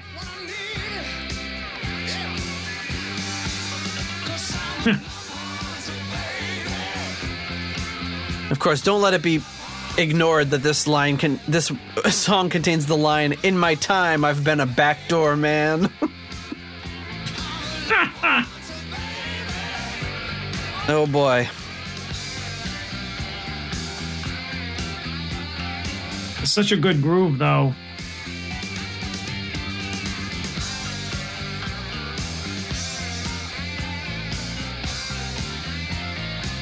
Almost sounds like Rolling Stones right there. Dear Lord in the background. Yeah. Just grooving There's along. like little percussive little hits on the keys. Yeah.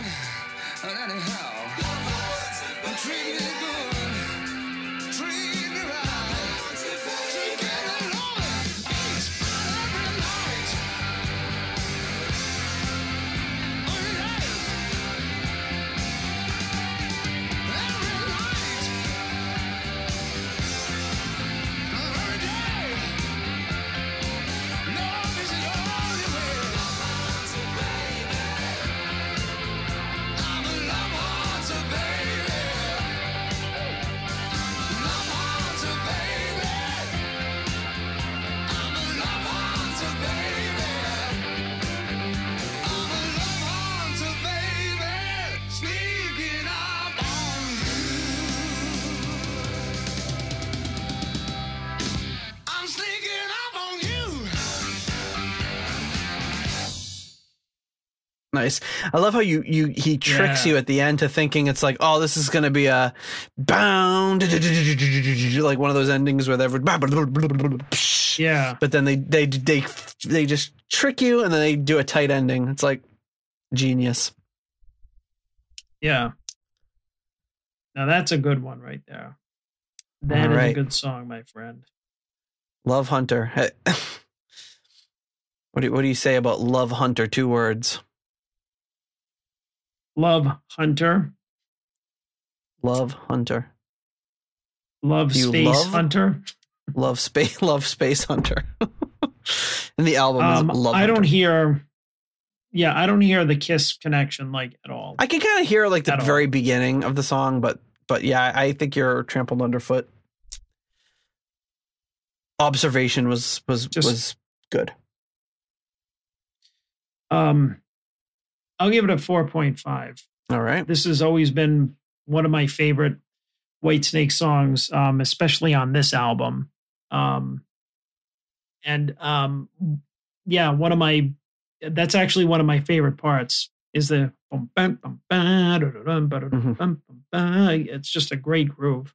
And I love how the guitar is the backing vocal, so to speak, for when he sings Lovehunter Baby, rather than it being a background vocal. I just think it's a really neat thing, very kind of subtle, but it's like, I hear all these things in here is like, yeah, that's really bluesy. That's a really like bluesy thing to do because it's almost like the guitar is just like wailing in the background. Yep. Almost like it's another voice. The percussive John Lord in the background, the slide solo, which is not as memorable as some of the earlier solos on the album, but I definitely think it was appropriate for the song. Like if you went with, I mean, you could have gone with a just like a regular blues guitar solo on this, but I can't really hear it. Mm-hmm. Like I think the slide definitely fits better in this. Yeah. And all the different dynamics when they slow down and it's just the drums, when they just go to Lovehunter, baby, Mm-hmm. and then the fake ending. It's just another example of how we were talking about they kind of craft the songs a little bit and take that kind of bass idea and make it a little more elevated. Yeah, part of what he did so well in, or what he was part of doing so well in Mark III and Mark IV Purple was taking those, what could very easily just be a generic throwaway blues song and just giving it so much character and making it so interesting. I think I'll give this one a 4. I really like it for all the reasons you stated too, and I love the slide guitar work by Moody is excellent throughout his time in Whitesnake, and I think slide guitar is one of those things. It's so easy to make it sound overdone or make it sound too much or make it whatever. But he always he manages to use the slide to give Whitesnake this very unique sound.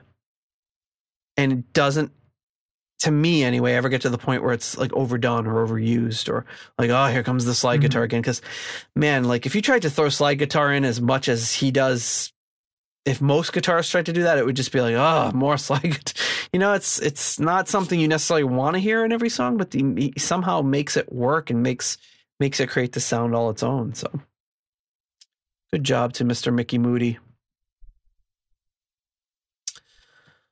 Okay. Next up, we have the track rounding out the middle of the second side here, Outlaw.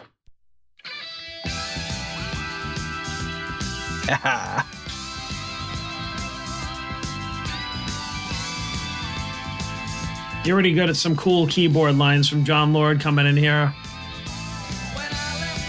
The wee-oo. Almost sounds like a theremin.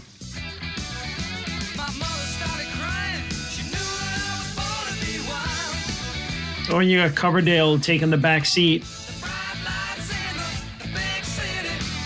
Not singing on this song.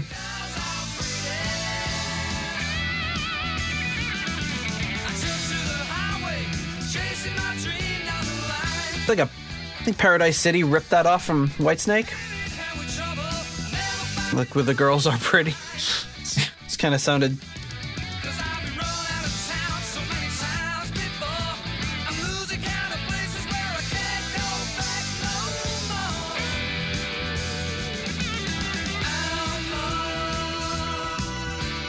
I think Coverdale could have easily sang this, but I really like. Yeah. I really like these vocals. So this is what? This is Moody, right? Marsden. Marsden? Yeah, I forgot to mention that at the beginning. Yeah, another situation like with the previous album where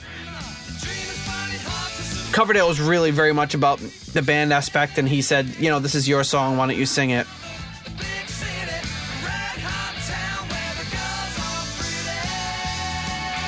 But even this part here, if David Coverdale had sang the lead vocals and that where the girls are pretty part was sung by them as the background, that still would have sounded great. Yep. But I think he does a great job on this. Like, I wouldn't change it.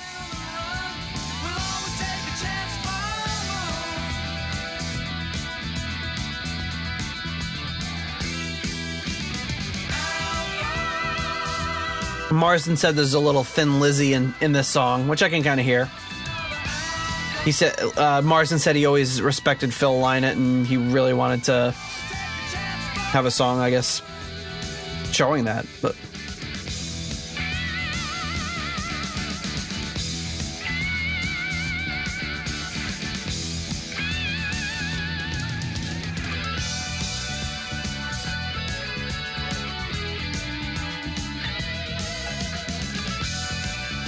very Allman Brothers. Yeah, a lot of different kind of influences in here. Yeah, like Allman Brothers, Thin Lizzy. But even throughout the album, you know, a little Led Zeppelin, a little bit of a nod to The Who. Yeah.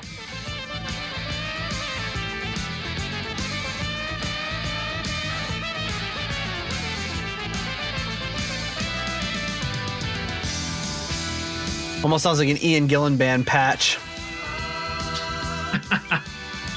Those are the sounds like Colin Towns would be getting.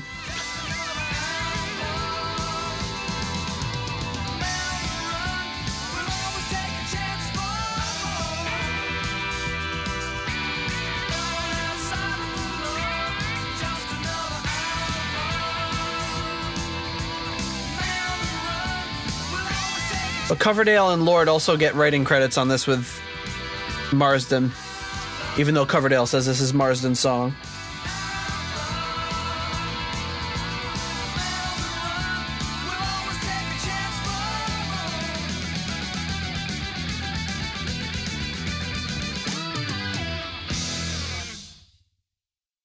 Oof. Again, another song that could have been ended in such a generic way, but they all the endings on all these songs have been great. I don't think we've heard a fade out yet, have we? I don't think so. That maybe that part of that might have been the influence of John Lord. John Lord has always said, you know, a fade out is basically you giving up and admitting you don't know how to end a song. Yeah, they haven't faded one out yet that I can remember. All right, Outlaw. What do you think of Outlaw? I'm going to give that one a 4.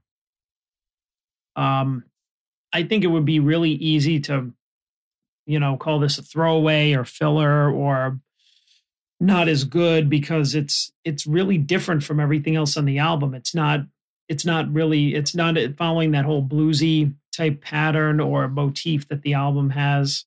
And yeah, it's got that different vibe about it. And I love Marsden singing. Mm-hmm. Yeah. And like John Lord's like keyboard solo is definitely different. It's not the, you know what I mean? It's like there's a lot of things in here that are just kind of like off center. They're out of left field, but it's good. It's really like, I don't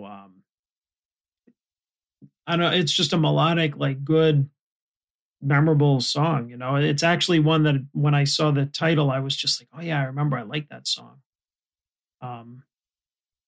So yeah, and I mean, it just goes to follow that if I like Marsden's background vocals, like I like his lead vocals as well, and I just think that there's a lot of good melody in here, and yeah, it's good. It's a nice change too because you hear, like I was saying before, that whole blues motif, Coverdale singing, kind of gives you a break. It gives you a little something different, but not too different. It still fits in with the album, of course. Right. I think. So, great song. I'm going to give this one a 4.5. Ooh. Yeah, I really like it. To me, it's kind of in that we've kind of on this show for some reason grouped together songs in this category we've called SATO, like the Gypsy from Stormbringer, From Another Time from James Gang, from the Bang album. Like we've kind of created this category of songs that I can't really put my finger on what they are, but they're kind of towards the end of an album and sort of rocking, but in a weird, understated way. And they kind of set the stage for the finale. And this one, to me, always kind of fit that bill for some reason. It's like a song towards the end of the album that you're like, this isn't the last song, but it could, if you needed it to be, it could be the last song, but it also just has this really great finality about it. And I don't know how else to describe it. But I think this is something we've unintentionally stumbled upon after doing over 100 episodes of this show. And I would put this song in that category. And I always love songs that capture that feeling. Fair. So, fair enough. So that's how I feel about Outlaw. All right. Now we got 2 more tracks on the album. The first one is a Coverdale and Moody song. And this one is called Rock and Roll Women.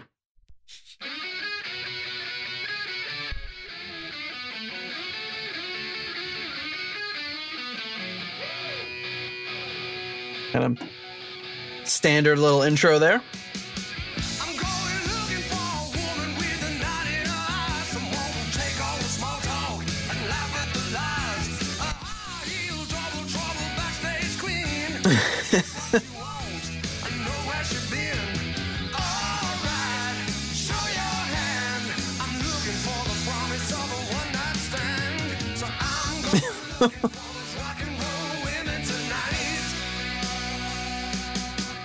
You can see in my face just what I'm hoping to find. I'm pulling 12-ball beauty with a one-track mind.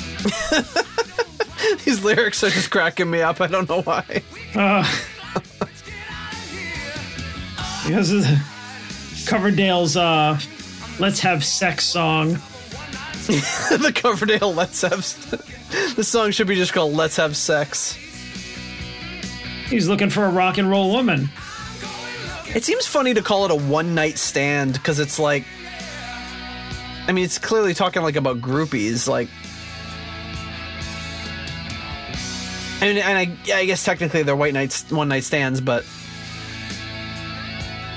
When I saw you cross the floor, It's that Grand Funk kind of My Captain.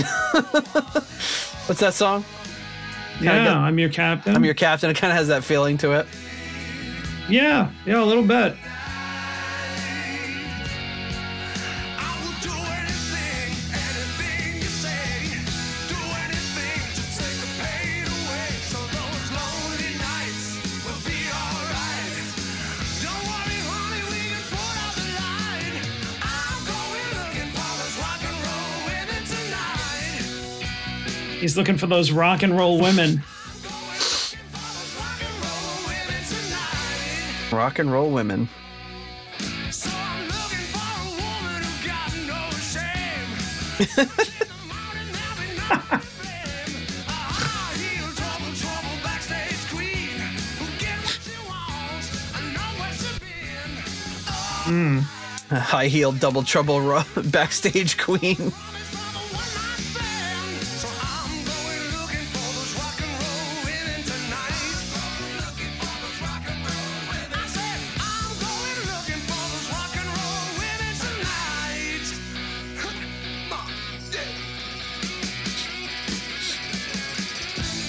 Rock and roll women.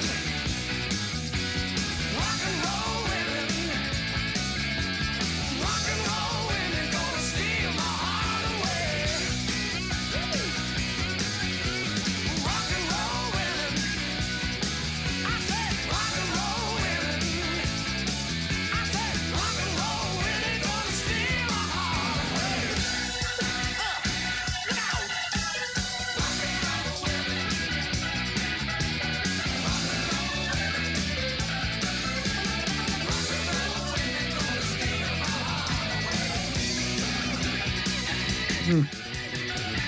out. You got John Lord wailing away back there. I think this is a great John Lord solo that unfortunately they're all singing over. And I don't know if I'm crazy about that. Same. You know, that was a really nice solo, but I don't know. I almost feel like it was an inside Whitesnake joke. Like, let's just sabotage John Lord. Rock and roll women. I said rock and roll women gonna steal my heart away. and it is really a shame that when he gets back with Deep Purple that he doesn't really shine on the first album either. Like, why are you holding this titan of rock back? Right. Not And that I mean, it could be us he doesn't reading have to into have it, a you know? blistering solo in every song, but he, you know, like, why do you have John Lord in your band if not to show what he can do? Yeah, exactly. I mean, if John Lord was in my band, he just, as soon as he hits the keys, I'd be, everybody shut up. If he was in my band, it'd be like, okay, it's just going to be John Lord soloing. Nobody else is even going to be backing him up. Just going to listen to John Lord solo. Because let's face it, what am I going to do that's going to enhance anything he's doing? I'll just play quarter notes on the bass. Dum, dum, dum, dum, dum, dum, dum, dum, dum. He can just do whatever he wants. And I'd be as happy as could be to have him if he would have me play bass for him. All right, Rock and Roll Women. What do you think? I'm going to give this one 3. I think this is the first filler track in here. I didn't really like it. I mean, at this point, I think it's just like, they could have, like you said, they could have ended on Outlaw. That would have been enough. Mm-hmm. I think I don't know, it's a little derivative with the kind of Chuck Berry guitar riff. Yeah, that intro, is like the most standard, like rock and roll, bluesy rock and roll intro ever. But I mean, that notwithstanding, it could have been a good song, but this is the first song where it was just kind of like the arrangement was like all over the place. Like I couldn't get a handle on, like, there was like, not every song's got to be like verse, chorus, bridge, solo, but I couldn't follow it. And then everybody's singing over John Lord's solo. The lyrics were ridiculous. So yeah, it wasn't one of my favorites. I just think it was kind of like I don't know. It feels like it was kind of phoned in. Like, hey, let's write a song about groupies. Yeah. So, but I mean, we're pretty much at the end of the album. So I mean, if this is the filler song, then good. Most of the album is great. This one is not. Yeah, and once again, it's another Whitesnake album that's got 10 tracks on it, which is a lot of tracks. And a lot of these songs are, 5, 4.5, 4:45, almost 5 minutes. And they make it work for the most part. This one, how long was this one? Too long. It was, I think it was probably the same. Let's see here. 4:43, another one that's kind of 4:45-ish, which is like, I think this could have been a 3-minute song very easily. I will also give this a 3, by the way. I think it's a good standard, okay song. Like if this was playing in the background, you just kind of be doing your thing. But upon close inspection, yeah, like if they had to leave a song off the album so far, this would be the one for sure for me. Even the other ones, we've had a few here float in with a 3.5, and I think all of them have been really good. This one, I wouldn't give it a 2.5 because I think it's a good song, but it's a little kind of generic. And like I said, they should have just kind of, if anything, I would have given John Lord the awesome solo and faded it out on his solo rather than have the repetitive lyrics again and again and end it that way. But just feels like they were trying to do a jam with it, Yeah, give exactly. Like a live feel, but it felt like it was too just kind of all over the place. Yep. Okay, well, here we go. The final track on the album, We Wish You Well.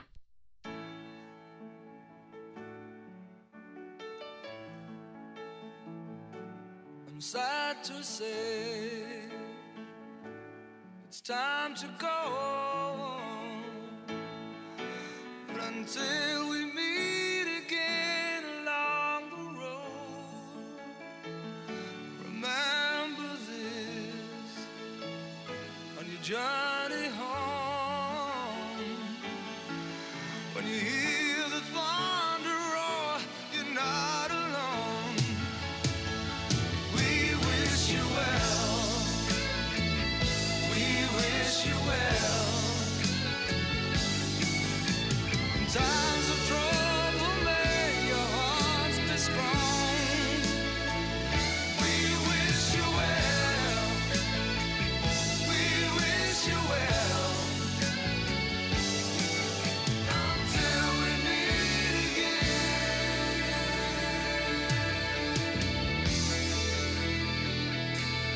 We wish you well.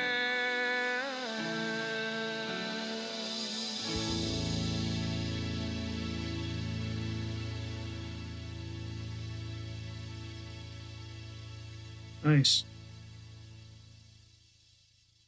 And that's a song that I think that Whitesnake always ends their shows with. I don't know if they play it or they play it over the PA or, but I know I've seen that that's something that they end their shows with. I mean, I really like that one. I think it's kind of a little on the nose. Like we're ending the album, so here's our goodbye song. But at the same time, it's I don't know. It's kind of like this idea. Sounds like they had an idea and just kind of threw it down. Was it 1:30? But I like the fact that they didn't try and. I like that sometimes there's a song where they just like, we don't have to stretch it out. Like this is just kind of like a little thing. Yeah, this is like a little motif that we have. We came up with. It's 90 seconds. We're not gonna. Yeah, they could have, like you said, stretched this off and had a big build up and made this into a 4.5, 5-minute song, and it probably just would have been too much. Yeah, I think it's kind of perfect the way it is. Yeah, and I mean, I really, even though it's not an official version, about a year ago when Coverdale was doing his acoustic songs on Twitter during like the first lockdown or whatever, this was one of the ones he did. And I think we ended off one of our episodes with it because it's just like the acoustic version that he did like on his Twitter was just like, wow. Yeah. And I mean, I won't judge that against this. I mean, I think just raw on its own, it blew this version away, but it kind of gave to me like a little more insight into like, wow, these are just really, great chord changes and like, really emotional. And it's a great song. Just stripped down. Even though it's like I said, more of an idea than it is a song. Like a full song. But, that being said, I'm going to give it a 4 because I like this version. I like the fact that, it's appropriate to end the album. They didn't do anything big and overblown with it. Like it didn't overstay its welcome. It just was perfect the way it is. Yeah. I will echo that and also give it a 4. I think it's really, really well done. And yeah, I think I love little things like that, like just throwing in a song that's only a few minutes long. And I think the only major criticism I'd have of this album is like they could have just left Rock and Roll Women off altogether. If you had Outlaw, which is kind of this, I think it's kind of cool to have this big finale song that's a little more powerful and then end it with this little more laid back song like this would have been really cool. But sandwiching Rock and Roll Women in between the two of those, to me, just doesn't work. It seems like, well, we had this song around and we wanted to put it on the album rather than maybe what would serve the album best. But that's just my take on it. Right. So that's Lovehunter. Lovehunter. All right. So where does Lovehunter fall in the rankings? So we gave Lovehunter a combined rating of 7.85. It's a very small variance between us. You liked it a little bit more. You gave it an overall 4.0. I gave it a 3.85. And that falls between, for us, a little bit above Black Sabbath, Born Again, and one below Rainbow, Down to Earth. So that's where that album sits on our ratings. So a little bit on the, the middle, like upper middle. So kind of surprising given, I mean, how much I feel we liked this album, but I feel like there were songs that we liked a lot more on other albums. Like there's a lot of good stuff on this album, but, if you look at the, the albums that we, kind of rated a lot higher than this one, obviously there's, Deep Purple, Proper, Coverdale's Whitesnake, all that kind of stuff. Yeah, in rock. Yeah, there's a lot more. Slightly above it. But you're also figuring it's like what it didn't fall super, super high in the rankings and we really, really liked it, but it's also starting after 100+ episodes to go against a lot of albums that we really liked. So, right.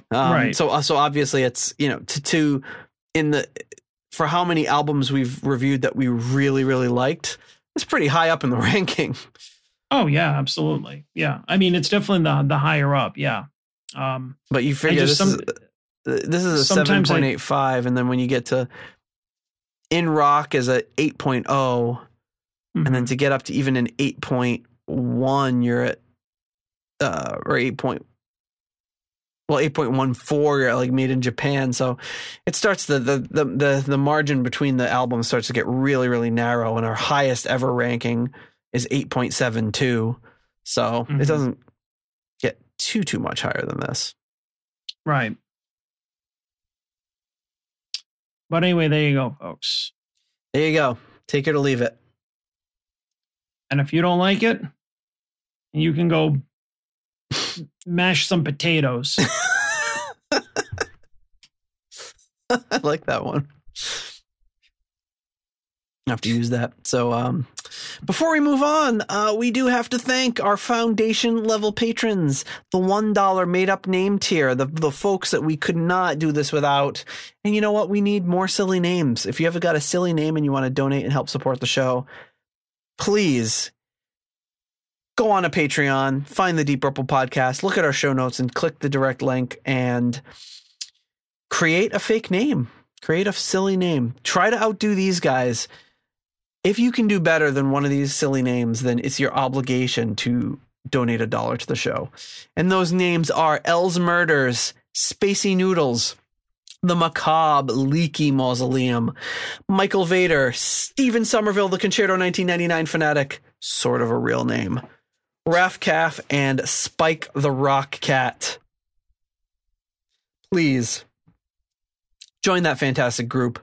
Come up with something even better. Can you come up with a better name than Spike the Rock Cat? I don't think you can.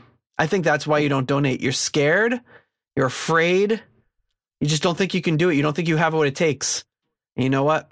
I believe in you. I think you can come up with something at that level or above. So check it out. For the love of God. For the love of Spike the Biker Cat. Make a fake name, will you? Please. We're begging you. So when this album came out, Marsden said that the critics were starting to take the lyrics of the band too seriously, and that they didn't take themselves very seriously. So Marsden said, lie down, I love you. It's not Shakespeare. If somebody's going to say that, it's like, seriously, what do you think? No, of course I'm not being serious. So they said, the critics, I guess, were overanalyzing their lyrics. As I said, Ian Pace joined the band right after this, after recording was done. Coverdale, being who he is, wants to re-record everything all the time. Let's re-record a different version. He wanted to get Pace in the studio and overdub, and the record execs were like, no thanks. We've already spent enough in the studio. Marsden says this is a transitional album, rather. He says Lovehunter is where they started to blossom in terms of signs and performance. I think that really shows.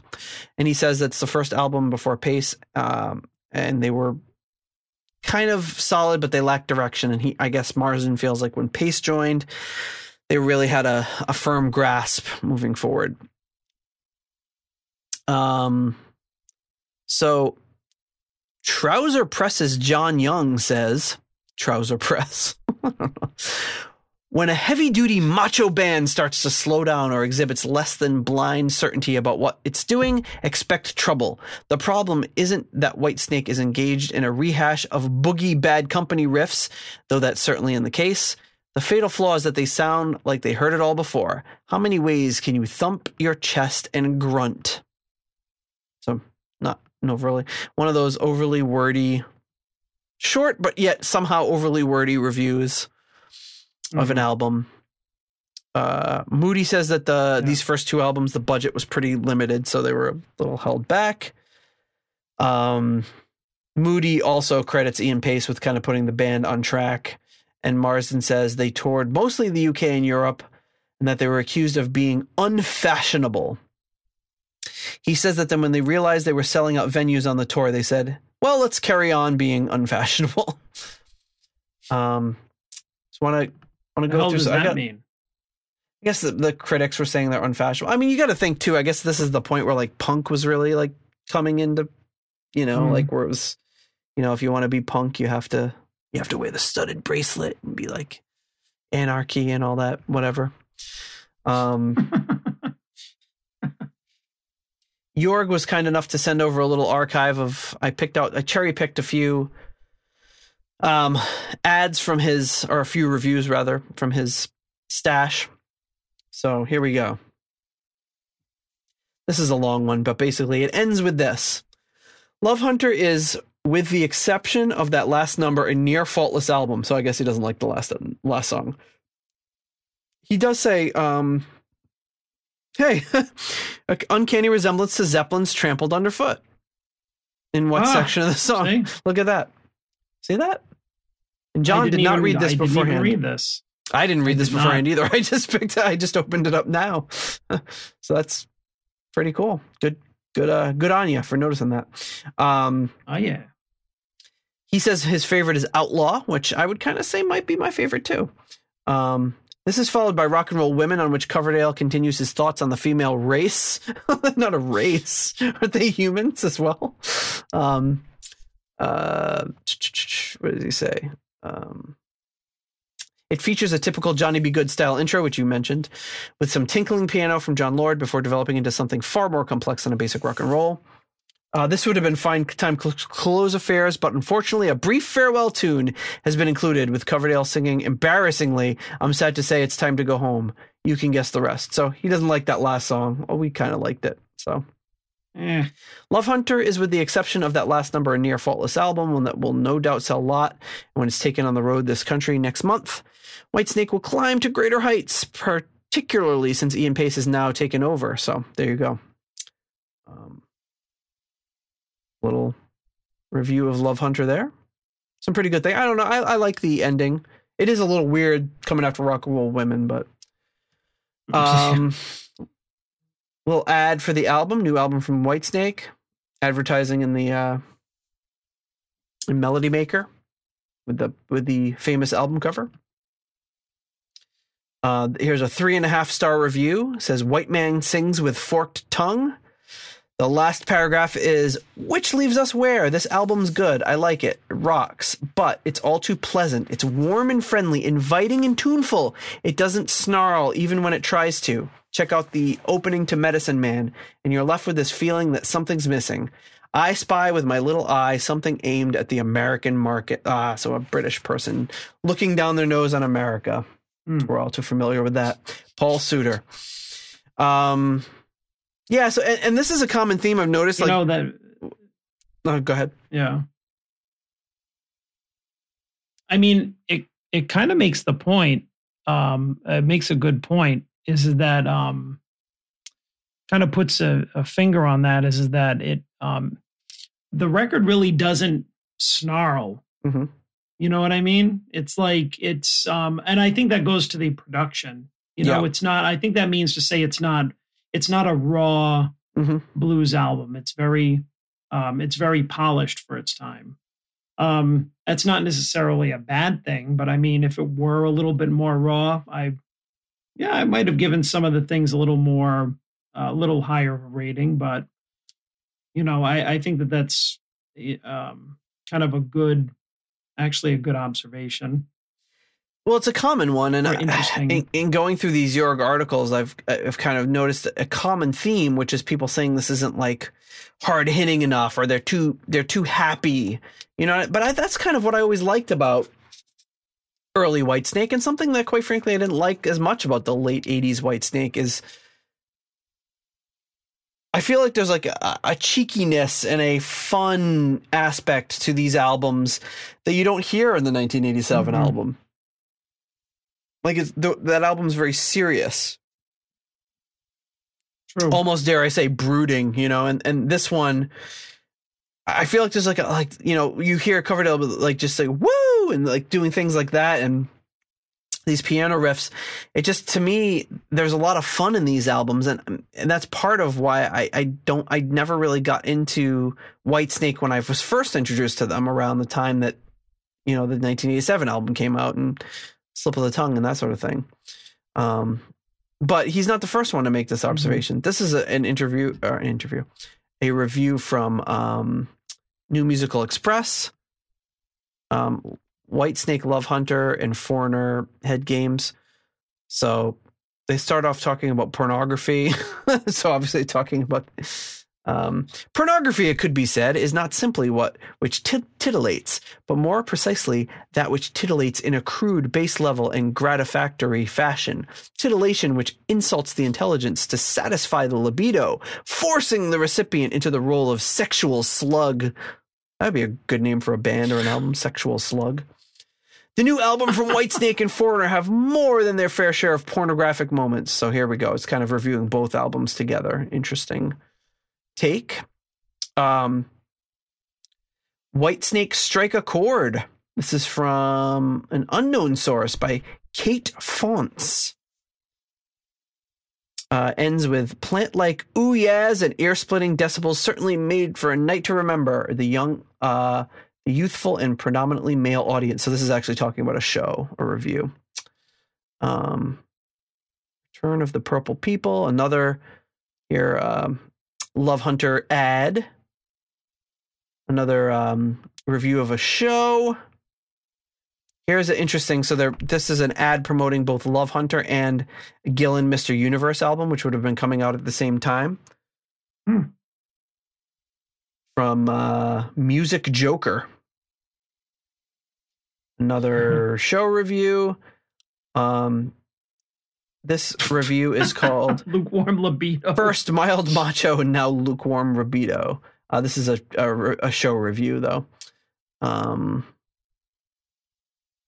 So this is a review of the single Long Way From Home. Sounds dangerously bland and old-fashioned compared with the new wave of heavy metal bands. But if Richie Blackmore can do it with Since You've Been Gone, which this resembles in spirit and execution, then I guess Whitesnake can be taken to your bosom too. Hang on, I've just played it a second time and I'm beginning to like it. Nurse, quick!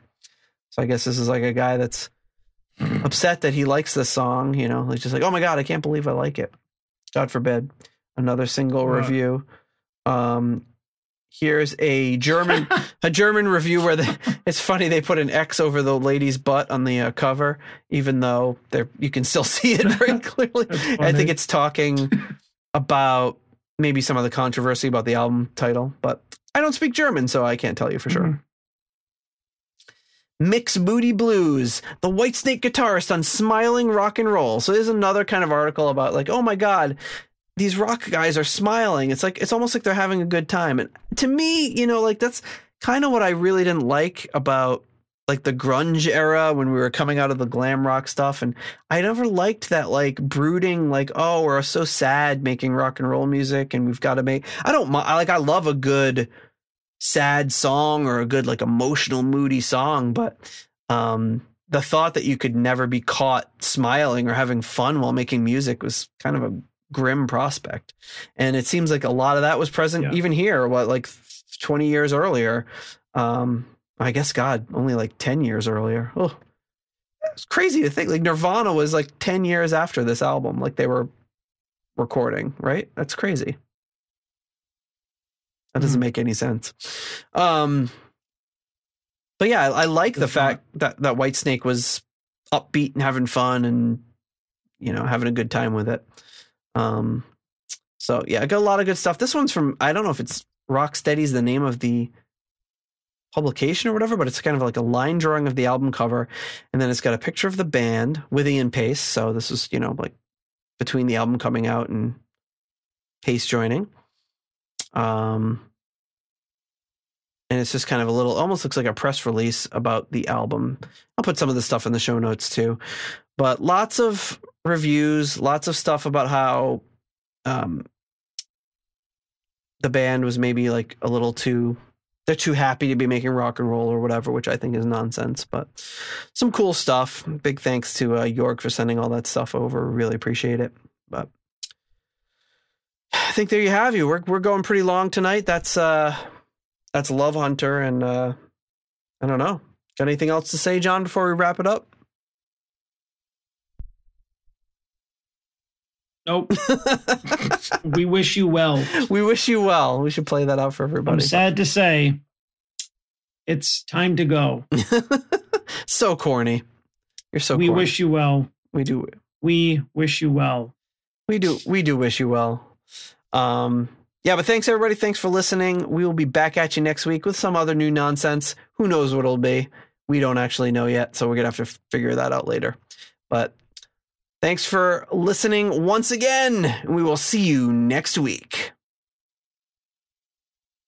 We wish you well.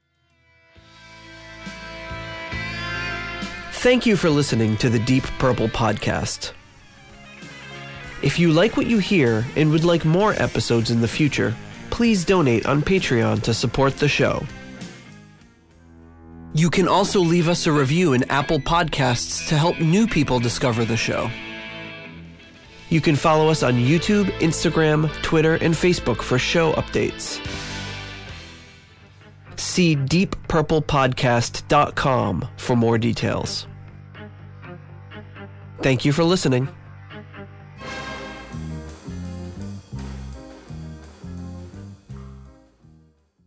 Hey, quit staring at my wife's diamond bags.